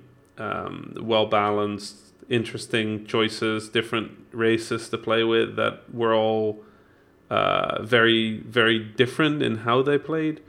So basically, if you just play games with the 3 different races, you effectively already have 3 games. So yeah. That's nice. But then on top of that, as you sort of hinted at, yeah, StarCraft had what I still consider the most user-friendly level editor that I have ever used.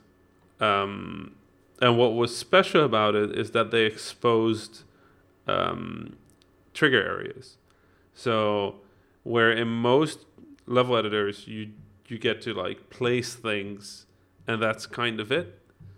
In StarCraft, there was sort of a minor programming language built in that you could use to make your own maps. And people used it for all sorts of things. People used it to create tower defenses. People used it to create RPGs. People used it to create chess. People used it to create all sorts of things that really shouldn't be possible in StarCraft, but because the map editor was so complete and so open and so accessible, you could just do that. Yeah, that changed. Again, that was a large part of why I became a game developer. Was StarCraft made me look at game development in a way that was more cohesive, more coherent, more complete. Not just program a bunch of stuff, but also how do things interact and why do they interact that way, and how can we use code and logic to elicit certain feelings or response. Is an ambush fun to play, or is an ambush shit to play, right? What is yeah, how can you make sure that the player feels good finishing something instead of feeling like they sort of glitch their way around it? And also being like challenging at the same point, not being just a walkover or feeling challenging, right? Yeah, absolutely. Because one of my favorite things is we made this game called Luftrausers a few years ago. Excellent which game. is this airplane game, and I would actually, how there's a lot of discussion about like what is a game and what is not a game. I hate that discussion, but I would argue that by most definitions, Luftrausers is kind of not really a video game. And not to say that it isn't a video game, or it is, or that the discussion has any merit, but what is interesting to me about Luftrausers is that the scoring system is completely unfair, unreasonable, random, and honestly, you could feel like you're playing the best game of your life and get a tiny score, or you could play a horrible feeling game and get a great score. It's not really balanced very well, and the thing is, it doesn't matter because you don't play Luftrausers for that. You play Luftrausers to fly a great airplane, do some really ridiculous tricks, get a few kills on those other airplanes that just feel good and spectacular, and then you're done. And the score, I honestly believe we could remove the score from the game and it would be the exact same thing. It would not change a bit, because that's not why you play Luftrausers. You play Luftrausers to fly that airplane right over the water. For the feeling that it gives you. The falling and the movement and the momentum and the gravity. That's Luftrausers. And that to me is so interesting, that we made a game that feels like a game, but it's not at all what people expect to be playing. They expect to be playing this high score game, but they're playing effectively a feeling bottled into a game. Like it's a feeling of aggression bottled into a game. You're playing a game mechanic. Like that's what you're not playing for any sort of progression reasons, or that it's to have that feeling, to elicit that feeling in the player, right? And we have a progression system, but really the only reason it's there is to get people to play it long enough to get a feel for that feeling. Yeah. Right?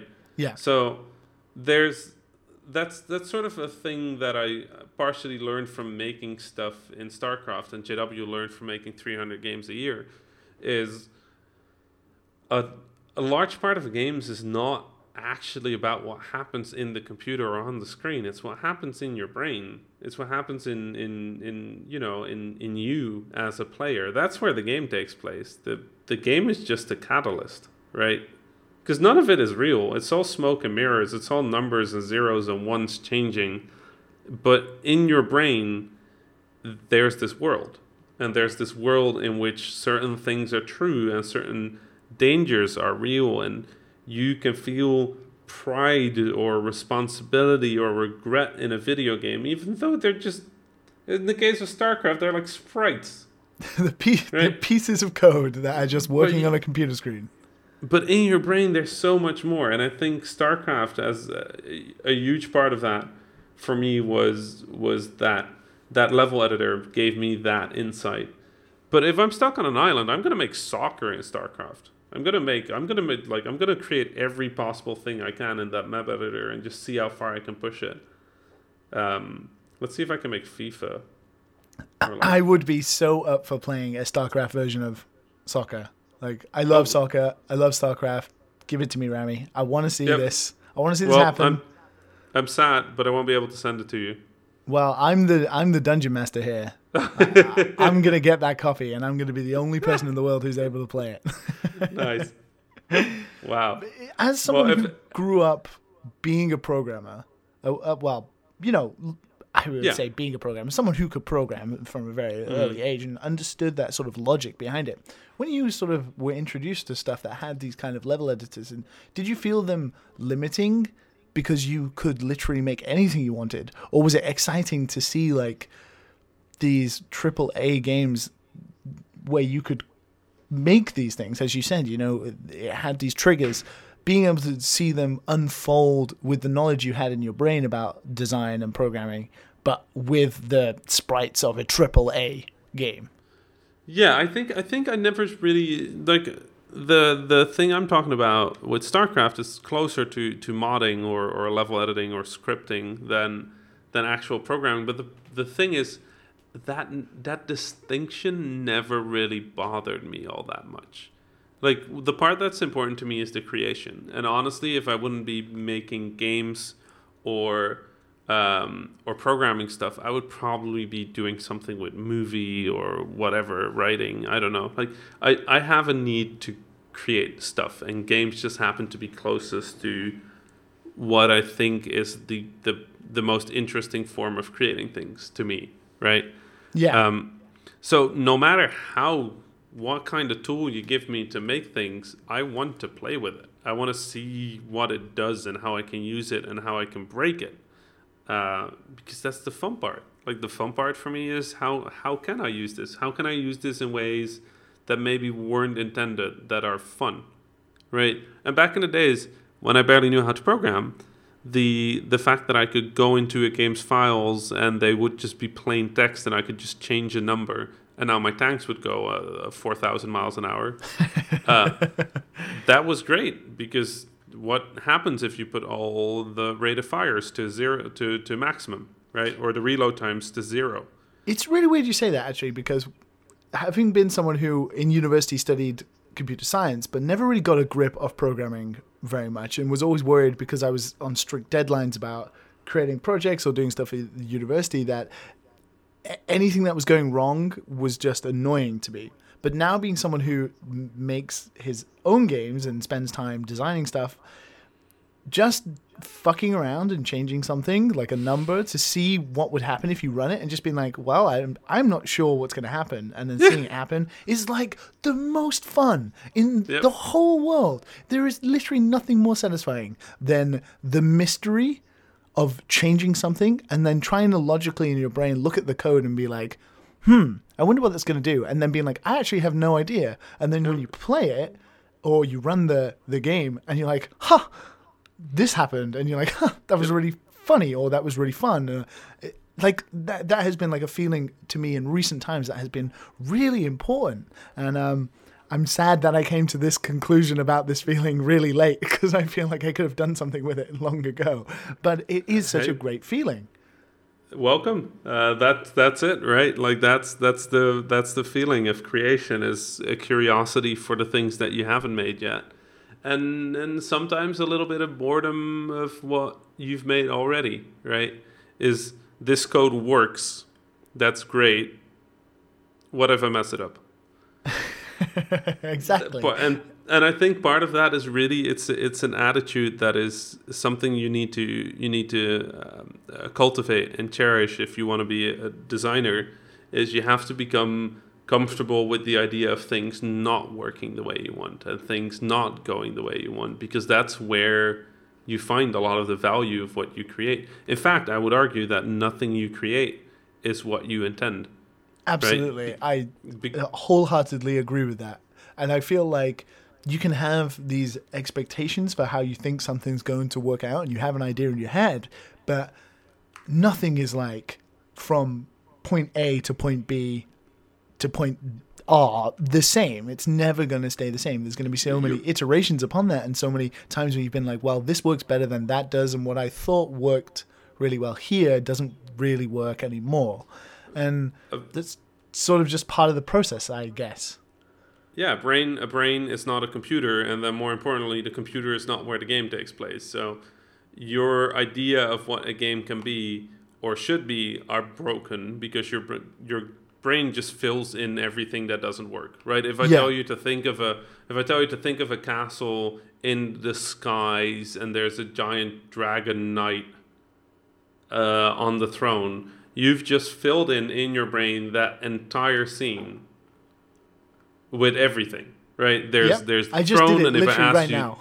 yeah, if I asked you to think about the carpet, you see the carpet, and seeing that your Western presumably a red carpet with like yellow lines on the side or something, and if that wasn't true, because it wasn't filled in, it just turned into a red carpet.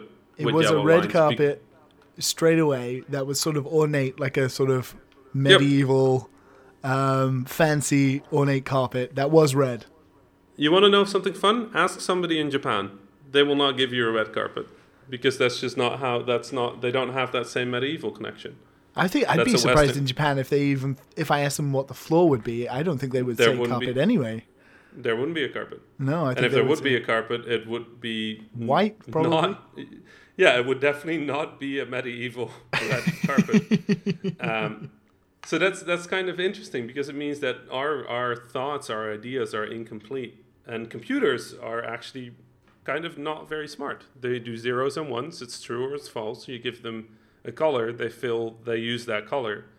So if you want to make a scene, you have to make every single detail. You have to make the carpet. You have to make the dragon knight. And honestly, a dragon knight doesn't say anything about what it does. I'm sure you've imagined sort of a sword, and maybe it can throw fireballs, but what if it was a first-person shooter? Right? So our brain just fills that in. Our brain just makes everything work. And then you start making the game, and then obviously not everything works. And then on top of that, we don't have control over the brain of the player. So what we make is never what we intend, because that's just not, like, people won't appreciate what you make for what you intend to make. They'll appreciate it for the reasons they care about it.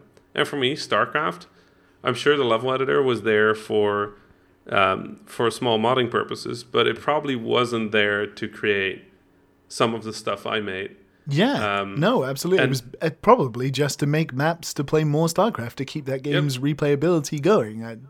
They just made it better than it should have been. That's the thing. Like, a lot of creators I talk to fear that they won't make the game that they're dreaming of, and I always tell them to stop trying to make that game, because people will dream of your game, but they'll dream their own dreams. They won't dream your dreams. You're dreaming as a creator, and they're dreaming as a player. And if you just stop trying to make that game where you have this set dream of this is what the player experience has to be, then it becomes a lot easier and a lot more comfortable to make it. Like, come on, horror games are not meant to be played like with with funny music in the background and in like a disco or something. But believe me, there are people that play it that way and love it, right? There are people that play SimCity purely as a way to trash their cities with disasters. There are people that play Populous just to make like cool fireworks. There's people that play Minecraft to make computers, to make a Game Boy emulator. And there's people that use a game like Destiny, like my fiance did, to propose. And that's all not intentional, but it's all what's beautiful about games, is that weird space between the computer and the player is where the magic happens, and the player brings themselves to that. So stop trying to force their dreams onto them. Let them dream. Let them dream. Be the catalyst. and let them do what they do and bring you those experiences, which are, as you said, you don't want to play an experience that you can think of because that's something you've already thought of. You want to do something different. And just as an aside before we move on to your last game, Rami, for anyone who has not read the story about Rami and his fiance's proposal, please do, because that is an incredible example of manipulating a game to do as you will, and it is incredible and so wonderful. So just as an aside, if you have not read that, please go. Just Google Rami proposal. I'm sure you'll find it on Google. Yeah.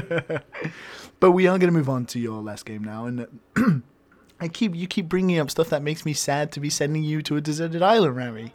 Turns out a lot of what I love about what I do has to do with people. It has to do with people indeed, and you have such great stories about these people and the people who are special in your life, and it's been wonderful hearing about them.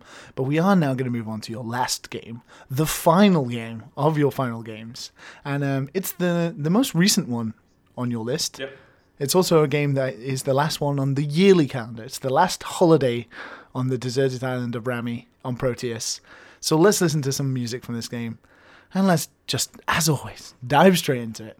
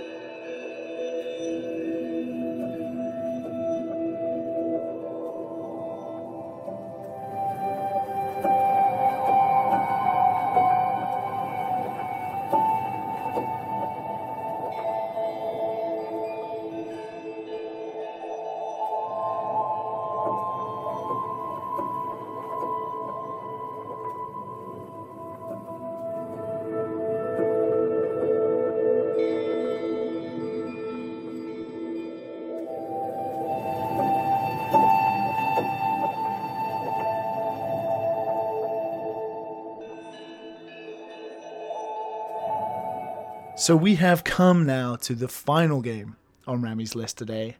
As I said, it is the most recent game on this list. It was released back in February of this year in Japan, and then a month later in March in North America and Europe. It is designed by the crazy, wonderful director of the moment for sure, the mask-wearing Yoko Taro. And it was developed in conjunction with Platinum Games and Square Enix. It's the sort of sequel to the cult classic in some people's eyes, the sort of so-so reviewed Nier that came out last generation. It's the game that I've not played yet. I'm really looking forward to playing it, but I have been in so many conversations about this game because living here in Japan, having friends who work in the games industry here in Japan, everyone has sort of had some sort of involvement or knows someone who has worked on this video game. So I've been in a lot of conversations about this game, and I just haven't had a chance to play it yet, but it does seem like it's a pretty special experience. So Rami, the last game that you're going to be taking with you is Nier Automata or Automata, depending on how you want to pronounce it. So, Rami, please tell me why Nier is the last game that you're going to be taking with you. All right. So before I continue, I do want to point out that now that we've had all the games, a lot of people might realize that there's no indie games on it. That's very true, actually. I guess the open source transport. Yeah, a little bit. A little bit, yeah, but most are AAA titles.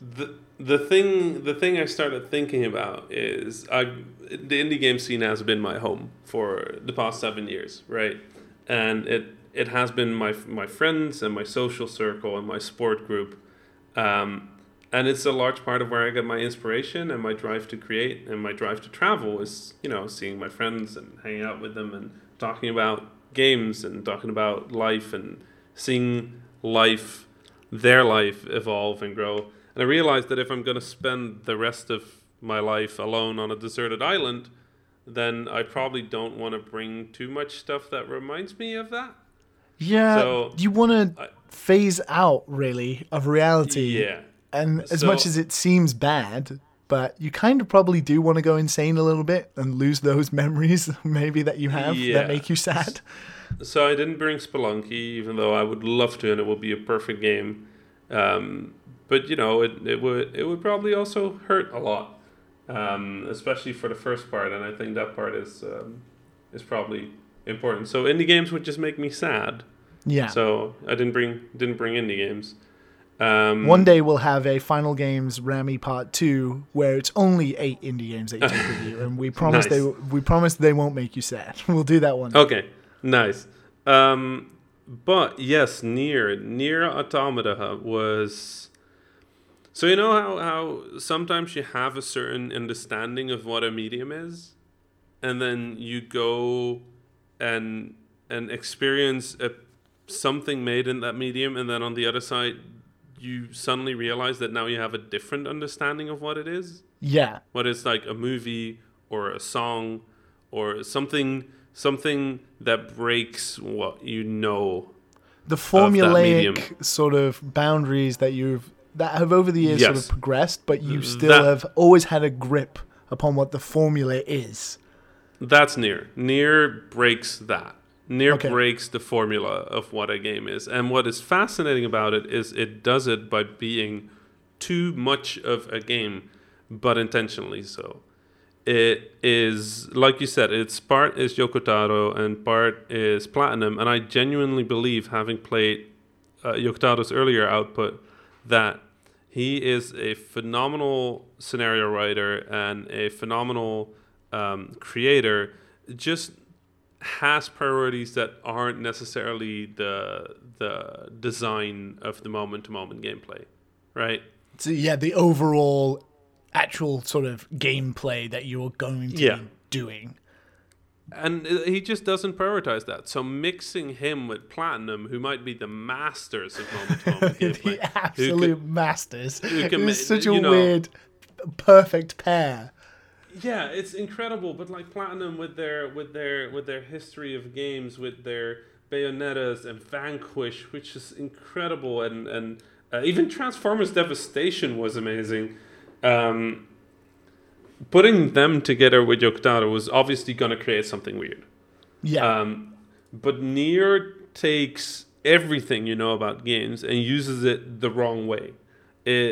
It takes your understanding of what the beginning and an end of a video game is, and it flips it on you. It takes characters and it flips it on you. It takes enemies, it flips it on you. It takes areas, it flips it on you. Everything you know about video games doesn't work the way you want it in Nier, and it feels right. Like the entire story has gut punches that are unlike anything because they dare to do the things you should never do in a video game. They play with your expectations and what you know about games to use that against you. And it's this incredible it's a monumental video game in that I think every designer should, and probably most designers will play Nier, and they will come out of Nier thinking about their craft slightly differently. And I think a lot of that is going to influence what's going to come up in the nearby future, which obviously I won't get to play, but but that's kind of the thing. I think Nier was a game that is incredibly human and about incredibly human issues, because the scenario writer, Yoko Taro, is very, very good at translating a feeling into a game moment or a game mechanic or an arc, and that's what he did. He made a game about androids and robots, and then somehow made it the most humane thing the most humanizing thing I've ever played. The characters are flawed and broken and all fighting for the wrong things, the wrong reasons, and not like in the traditional reluctant hero kind of way. Yeah. Right? It's not like they go like, oh, I don't want to be the hero, and then they kick a stone and see like a car crash into something, and they go like, oh shit, I should be the hero. Yeah, I'll be the hero. I'll save the world. Like, it's not that. it's all just very much people part of a world in which the world is just kind of messed up, and they get to deal with it, whether they want to or not. There's no real other option. And I actually think, in general, Japan's output this year has been incredible. This year has been incredible. I mean, I obviously am not Japanese. I'm not really someone who works in the Japanese industry, but having been in Japan now for going on over 2 years, the amount of people I've got to know who work and live in the Japanese industry, it has been so amazing and incredible seeing this year how Japan is just sort of is pulling all the punches, like all of them. All of them. It's fantastic, and it is so great to see it, because we have had this weird lull towards the end of the last generation and the start of this one, where people were thinking, you know, not naming any names, Inafune-san, where people are saying the Japanese industry is dead.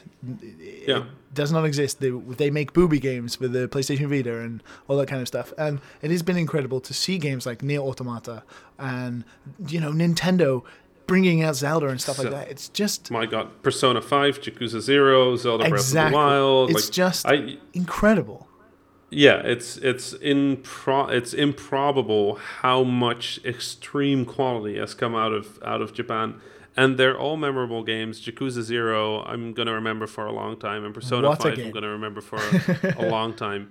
But Nier Automata has changed how I think about video games in a lot of ways, and that includes all the weird genre-defying, formula-breaking, anti-formalism games that the indie scene makes, right? They're all weird and strange, and some of my favorite games mess with what a game should be. I tweeted recently about Dungeon by Cactus and Mr. Pedunkian and Moirai, and there's a lot of games that, like indie games, that I love for breaking the frame of games. But Nier being a double A or triple A game, like being this big of a production and holding that vision, that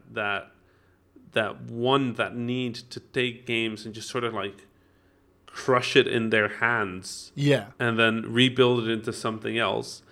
That is special. That is a special moment. That is something that we haven't really seen in a very long time. Is a AAA game that takes games, crushes it, and then rebuilds it into something new. And if I'm going to bring a game that is going to remind me of the moment in life I am now, it's going to remind me about what is exciting about games now, it's going to be Nier.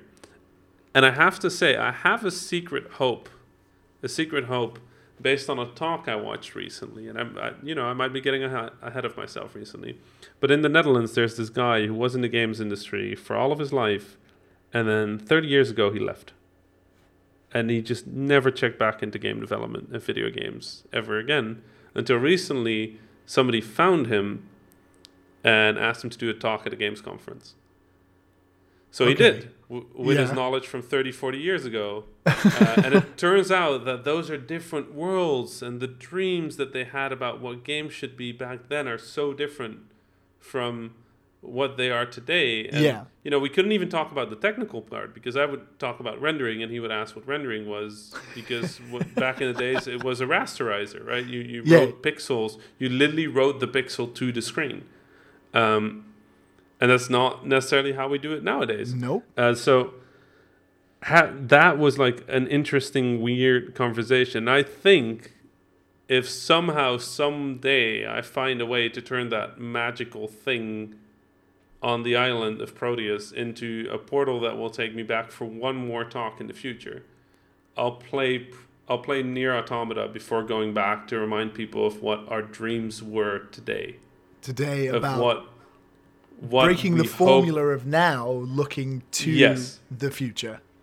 Because I would want to tell that story, because I listen to so many legendary developers. Like Warren Spector is one of my favorite, because Warren is somewhat cynical about the state of video games. Not because he hates video games, but you can hear in him this passion of this burning dream that he had of what right, he expected video games to turn out 20 to be years like. when he made Deus Ex, what he hoped that games would become, what they would be, and hearing that passion of that parallel universe in which games went that way instead of this way, I love that.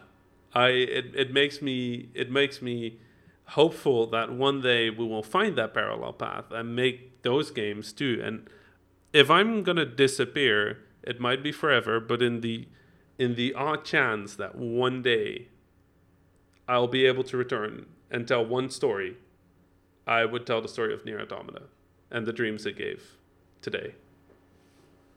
And I think that's a good a reason as any to then be taking it with you. Yeah. Otherwise, I'd forget about what the dream was. I think it's just the idea of we have this state in the games industry. We do have this sort of. We've come to realize we have these circles of, design. I feel we have design elements that stick around for long periods of times. That stagnant the market, open world design, then first person shooting design, then puzzle design. These sort of trends would be a better word to describe it, and it does become very formulaic, and sometimes you can't see past that, even though we always do past that, because a game like Nier Automata comes out and shows everyone that you can do something different, and then we break from that trend and we start making games very similar to that or doing something similar in that vein, and then that's the trend for a while, and then something else. So it is really interesting when games like Nier come out and just, people like yourself who are these influential designers look at it and like, holy shit. Yeah. This is incredible. This breaks the formula not only like of the trend now, but like of video games in general, and is almost like carving a path for like an alternate future to what we're heading on now in terms of like design and that kind of thing. And then eventually that will get stale. And we'll try something new. That's exactly what I mean. Yeah, the trend then will be to follow that, and then something will have to break that eventually. I think my favorite thing about working in games has been every time somebody has asked me, what do you think the games industry will look like in 5 years? I go, I don't know, and if I did, I would leave. Right? And you can ask me that same question for a year from now or 6 months from now, and I genuinely would not know. I can have, the closer we get to now, the more of an idea I have of what I believe will happen. But the reality is everything changes so fast. We're on this weird like intersectional point between technology, which changes all the time, and games which change all the time, and the internet which changes all the time, and the economic models that change all the time, and the cultural awareness of the world which changes all the time, and then all of these platforms, all of these different subsections of the industry, the old games, the indie games, the experimental stuff, the AAA games, the AA, AAA, whatever you want to call it. The mobile games, tiers. The free-to-play games, the strange MMO games, the esports scene, like all of this is VR, AR, MR, I don't know, all of them. Everything is changing all the time, and you're effectively in this roller coaster just trying to grasp at things that come by you. Right? Yeah. Just like, what about this thing? Oh, that's an apple. Cool. Like, what can we do with this? For me, that's part of why games are so exciting, is because it's like we find a trend, and then as soon as we find it, we're unhappy about it, and it always feels like the industry takes a long time to do something new, but the reality is it just takes a long time to make games. That's what I was going to say. Like, one thing people forget, and it was brought up recently, is that what you're playing now is the ideas someone had 3 years ago. Or 4 years ago. And this is there are going to be ideas forming now from people who've played games like Nier Automata that you're not going to see as a response until like 3 years down the line. And this is a thing that people forget. Like, people see these trends and they're like, oh my God, everyone's making video games like that right now. Well, they didn't realize that like 4 years ago when they started the pre-production of this game. It's like, I think we were talking about I think I was talking about it with Mike last week. the this open world sort of bonanza we had with Breath of the Wild and Horizon, and those games being comparative to each other, and people thinking, oh, it's kind of a shame that they came out at the same time, although both uniquely different games. But people think, oh, are these responses to like The Witcher 3 or stuff like that? And actually, when you think of the timeline, it's more of a response to like Far Cry 2 or Far Cry 3 in the sense of this is how the industry works. Games take a long time to make. And the ideas that people have now are not ideas you're going to see until 3 or 4 years down the line. And it's people do forget that. It's a really fun exercise if you're a developer or a creator, is when you play a game, try to figure out when they started working on the game and then what this is a response to. I was really surprised because that doesn't just, it's not just mechanics. For example, both Mass Effect and Horizon Zero Dawn have a location called Meridian as sort of a central plot point, which is weird, but I'm going to guess that when those games started being made, there was something going on that made people feel that that word was accurate. It's an astronomy term, but clearly there's something in the water if two games use that same as a central location in their game.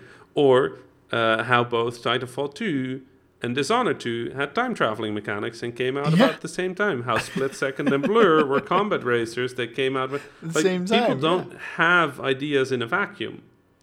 They have ideas, as we said earlier, in this shared culture, this shared awareness. Is an echo chamber as well. So these things are always being batted around by so many different people that you interact with on a daily basis, whether it's through Twitter or people who you work with or watching game publications and games media as well. It is, as you said, it's this shared collective almost. So it's always interesting to see where does an idea come from? What is it a response to? Because I feel a lot of the industry is reactive, right? We play something, we go, I would have done that. What if this? What if that? What if, what about my previous game? What would I do different about it? What about this other person's game? What about this thing I saw? What about this thing I read? It's always a bit reactive, but it's always reactive to now. Yeah, absolutely. But it comes with a delay of 2 to 3 years. And it isn't like music where maybe you could have like a song or an album or a band or a style of music, and then that music becomes incredibly popular. Look at like dubstep or something. That becomes very popular instantaneously because the turnover in such is like 1 to 6 months. Yep. But as we said, video games take a long time to make, and the ideas of now are ideas that will be a trend off the basis of games like Nier Automata, like in 3-4 years. So it is this strange but intriguing sort of exercise, as you said. Or you go check out itch.io and you check out all the weird game jam stuff that gets made nowadays, and then, maybe you can kind of look at what might be in the water now, because those games get made in 2 days for a game jam or something like that. I always find that very interesting. That I think one of the most fun things I've realized is that indie and AAA, people always attribute this weird rivalry between the two. But they coexist and actually feed off of each other. Like, indie is inspired by AAA games to start making games frequently. Yeah. Or, by other indie games. They take what they hate about the AAA games or don't like about the AAA games and turn that into creative energy. And then they make their stuff. And then the AAA industry looks at the indie games that, rise to visibility. And then they are inspired back by those. So I actually think that's quite a healthy and generally respectful relation, like symbiosis between. It's even come to the point where the line is sometimes blurred as well. Oh, where yeah. You have a release by a company. I can't really think of one off the top of my head, where previously it would be like a AA game, or not like a massive title on PlayStation 2 or something, like a sort of standard release, and you're like, is this an indie game or is this a studio release, or I'm not really sure, and sometimes the line is blurred. It's such a useless conversation, what AAA and what indie game, like what is game, what is art, like all of these discussions are like, how can a game like Minecraft, for example, just to use the most successful indie game, Yeah. how can the game that's sold the most copies of like any video game ever be an indie game comparatively commercially still if it's sold that many? Like, what is where do you draw the line? Yeah. Is it the But team then the that built question it? is- the size? Yeah. Then the question is, where do you define indie? And the honest truth is, I don't really care where anybody defines indie. I have my own definition of indie, and I will use it, and I don't care whether anybody else's It's just definition how you do it, isn't it? is different. Yeah. Yeah, I am me. I have certain views of the world, and indie is not a word that's worth fighting over. It's not. It just isn't. If you want to call yourself an indie, if EA Games comes out tomorrow and says, "Well, we're an indie developer," sure. Sure. That's- You made oh. Unravel. That's kind of an Yeah. indie game, isn't it? Yeah, and it's a thing, isn't it? But you go back far enough in time, and of course they were indie. Back in the days, they were indie. Like, when did they cross that line? Who cares when they crossed it? Like, it's just not. It doesn't. Like, I care a lot about words, but similarly to games, the word you have in your head is just not the word that happens in other people's brains. Words are abstracts. If I say the weather right now is good, and you live in Texas, then what you're imagining of my weather is not what I'm imagining looking out of the window. Even words are fallible. All communication between people is fallible, and that's actually kind of exciting Yeah. because it means the same word will trigger different things, different opportunities, different conversations with different people, which I will never have again because I'm going to be on a deserted island. Which, speaking of, unfortunately, it is time to send you to the island No. of Proteus, and I don't think I've ever been sadder to send a guest away who's told me some such fantastic stories about the connections between peoples and games, which is what this show is all about. So, Rami, it's been an absolute pleasure having you on the show today. I'm sad that Adriel hasn't come home yet. I don't even get to say bye. We'll give you Not 5 to make minutes. you feel, not to make you feel guilty or anything. But, Anymore. Anymore. You're making me feel guilty anymore. I mean, your mother in Final Fantasy 15 was enough. And Yep. then you were trying to sweeten me up with the talk about Nier Automata in like 30 years' time. Yep. You're trying your best. But I must Yep. stick with the rules of Final Games, or for myself be banished. That's probably in the contract somewhere. But, All right. Rami, I respect that. there is one final question I have to ask you before I send you away, though. Okay. And that is, we've spoken a lot about video games today. This is Final Games, after all. And one of the very important things about playing video games, especially for someone like you who grew up without playing a console, is consoles and the way we play games, whether it be PC or not, is very important. Everyone sort of has a preference. Everyone sort of enjoys what they are comfortable with. And over the years, everyone is we have this weird fanboyism for some areas, and it becomes stupid. But, the way we play games is very important. So we have talked about games, but I have to ask you, if you were going to go to a deserted island, you are. Yeah. If you can only take one console with you, because we can't give you a PC, unfortunately, because you could emulate anything you would like. So we can't do that. I'm sorry. But if you could take any console with you, bearing in mind the back catalogue of that console and the controller and all that sort of stuff, if you could take any console with you, what console would you take? Ooh. Any console. Wait, but I get these 8 games anyway. You get these 8 games anyway, so it doesn't matter And whether I can you play them anyway. Yes, you can play them anyway, but that is Okay. the only game on that console. So we're talking about if you had the pleasure of having one back catalog. Oh, I would have the entire console. Ooh. So is it quality Actually- over quantity, or is it the console itself? This is that kind of question. Oh, this is rough. I was thinking about this the other day. I was thinking about how the Wii U is probably one of the least good consoles in terms of hardware, but one of the best in terms of top game. Like, the best games on the Wii U are so good. Yes, agreed. I will fight that. I will fight that to the death for sure. But then the Super Nintendo is really cool because I used to have like a bootleg PlayStation that was actually a Polystation, which was actually a Nintendo. My dad accidentally bought that when I told him to buy me a PlayStation, and he came home with a Polystation, and my Final Fantasy VII disc didn't fit. It was very sad. Oh God. You know what? I would probably go with something. I'll take the Xbox 360. That is a good shout.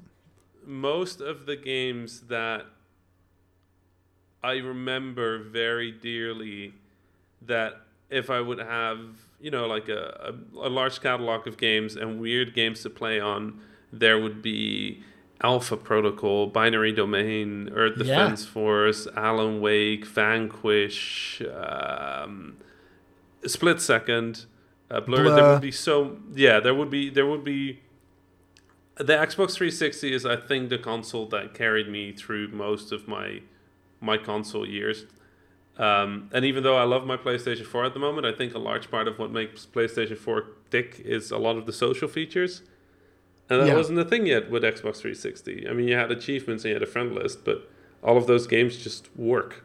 So, Xbox 360. Well, we will give you the Xbox 360 and the games that come with it, and we will also let you take with you the 8 games that you have chosen, that you have told me some wonderful stories about. And unfortunately, we're going to wave you off very sadly, because I wish this conversation could go on for a lot longer. So, Rami, thank you so much for joining me on Final Games today. It's been an absolute pleasure. I feel like I made a mistake, because now I'm going to an island.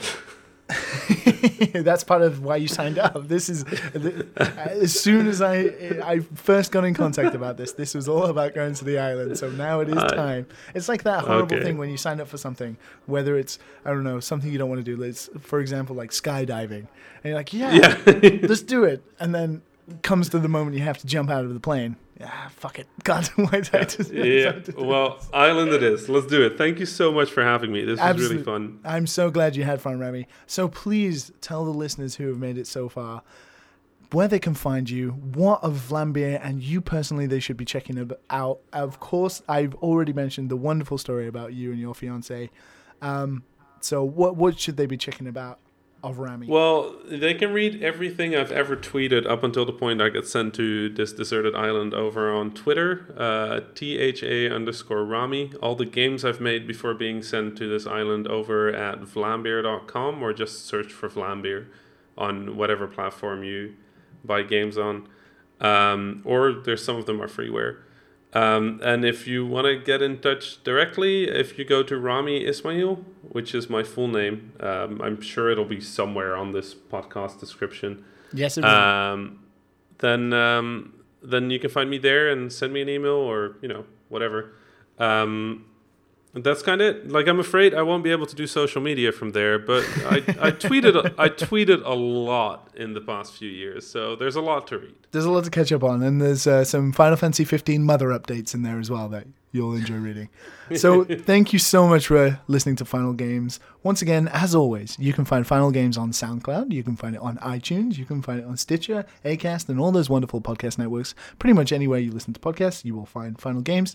You can also rate and review the show, because that really helps us out, and it's great to always just see feedback. If you do want to email the show, you can. It's finalgamespodcast@gmail.com. And you can also, of course, find us on Twitter as well, where we might not have mother Final Fantasy 15 updates, which is way more interesting than anything we post.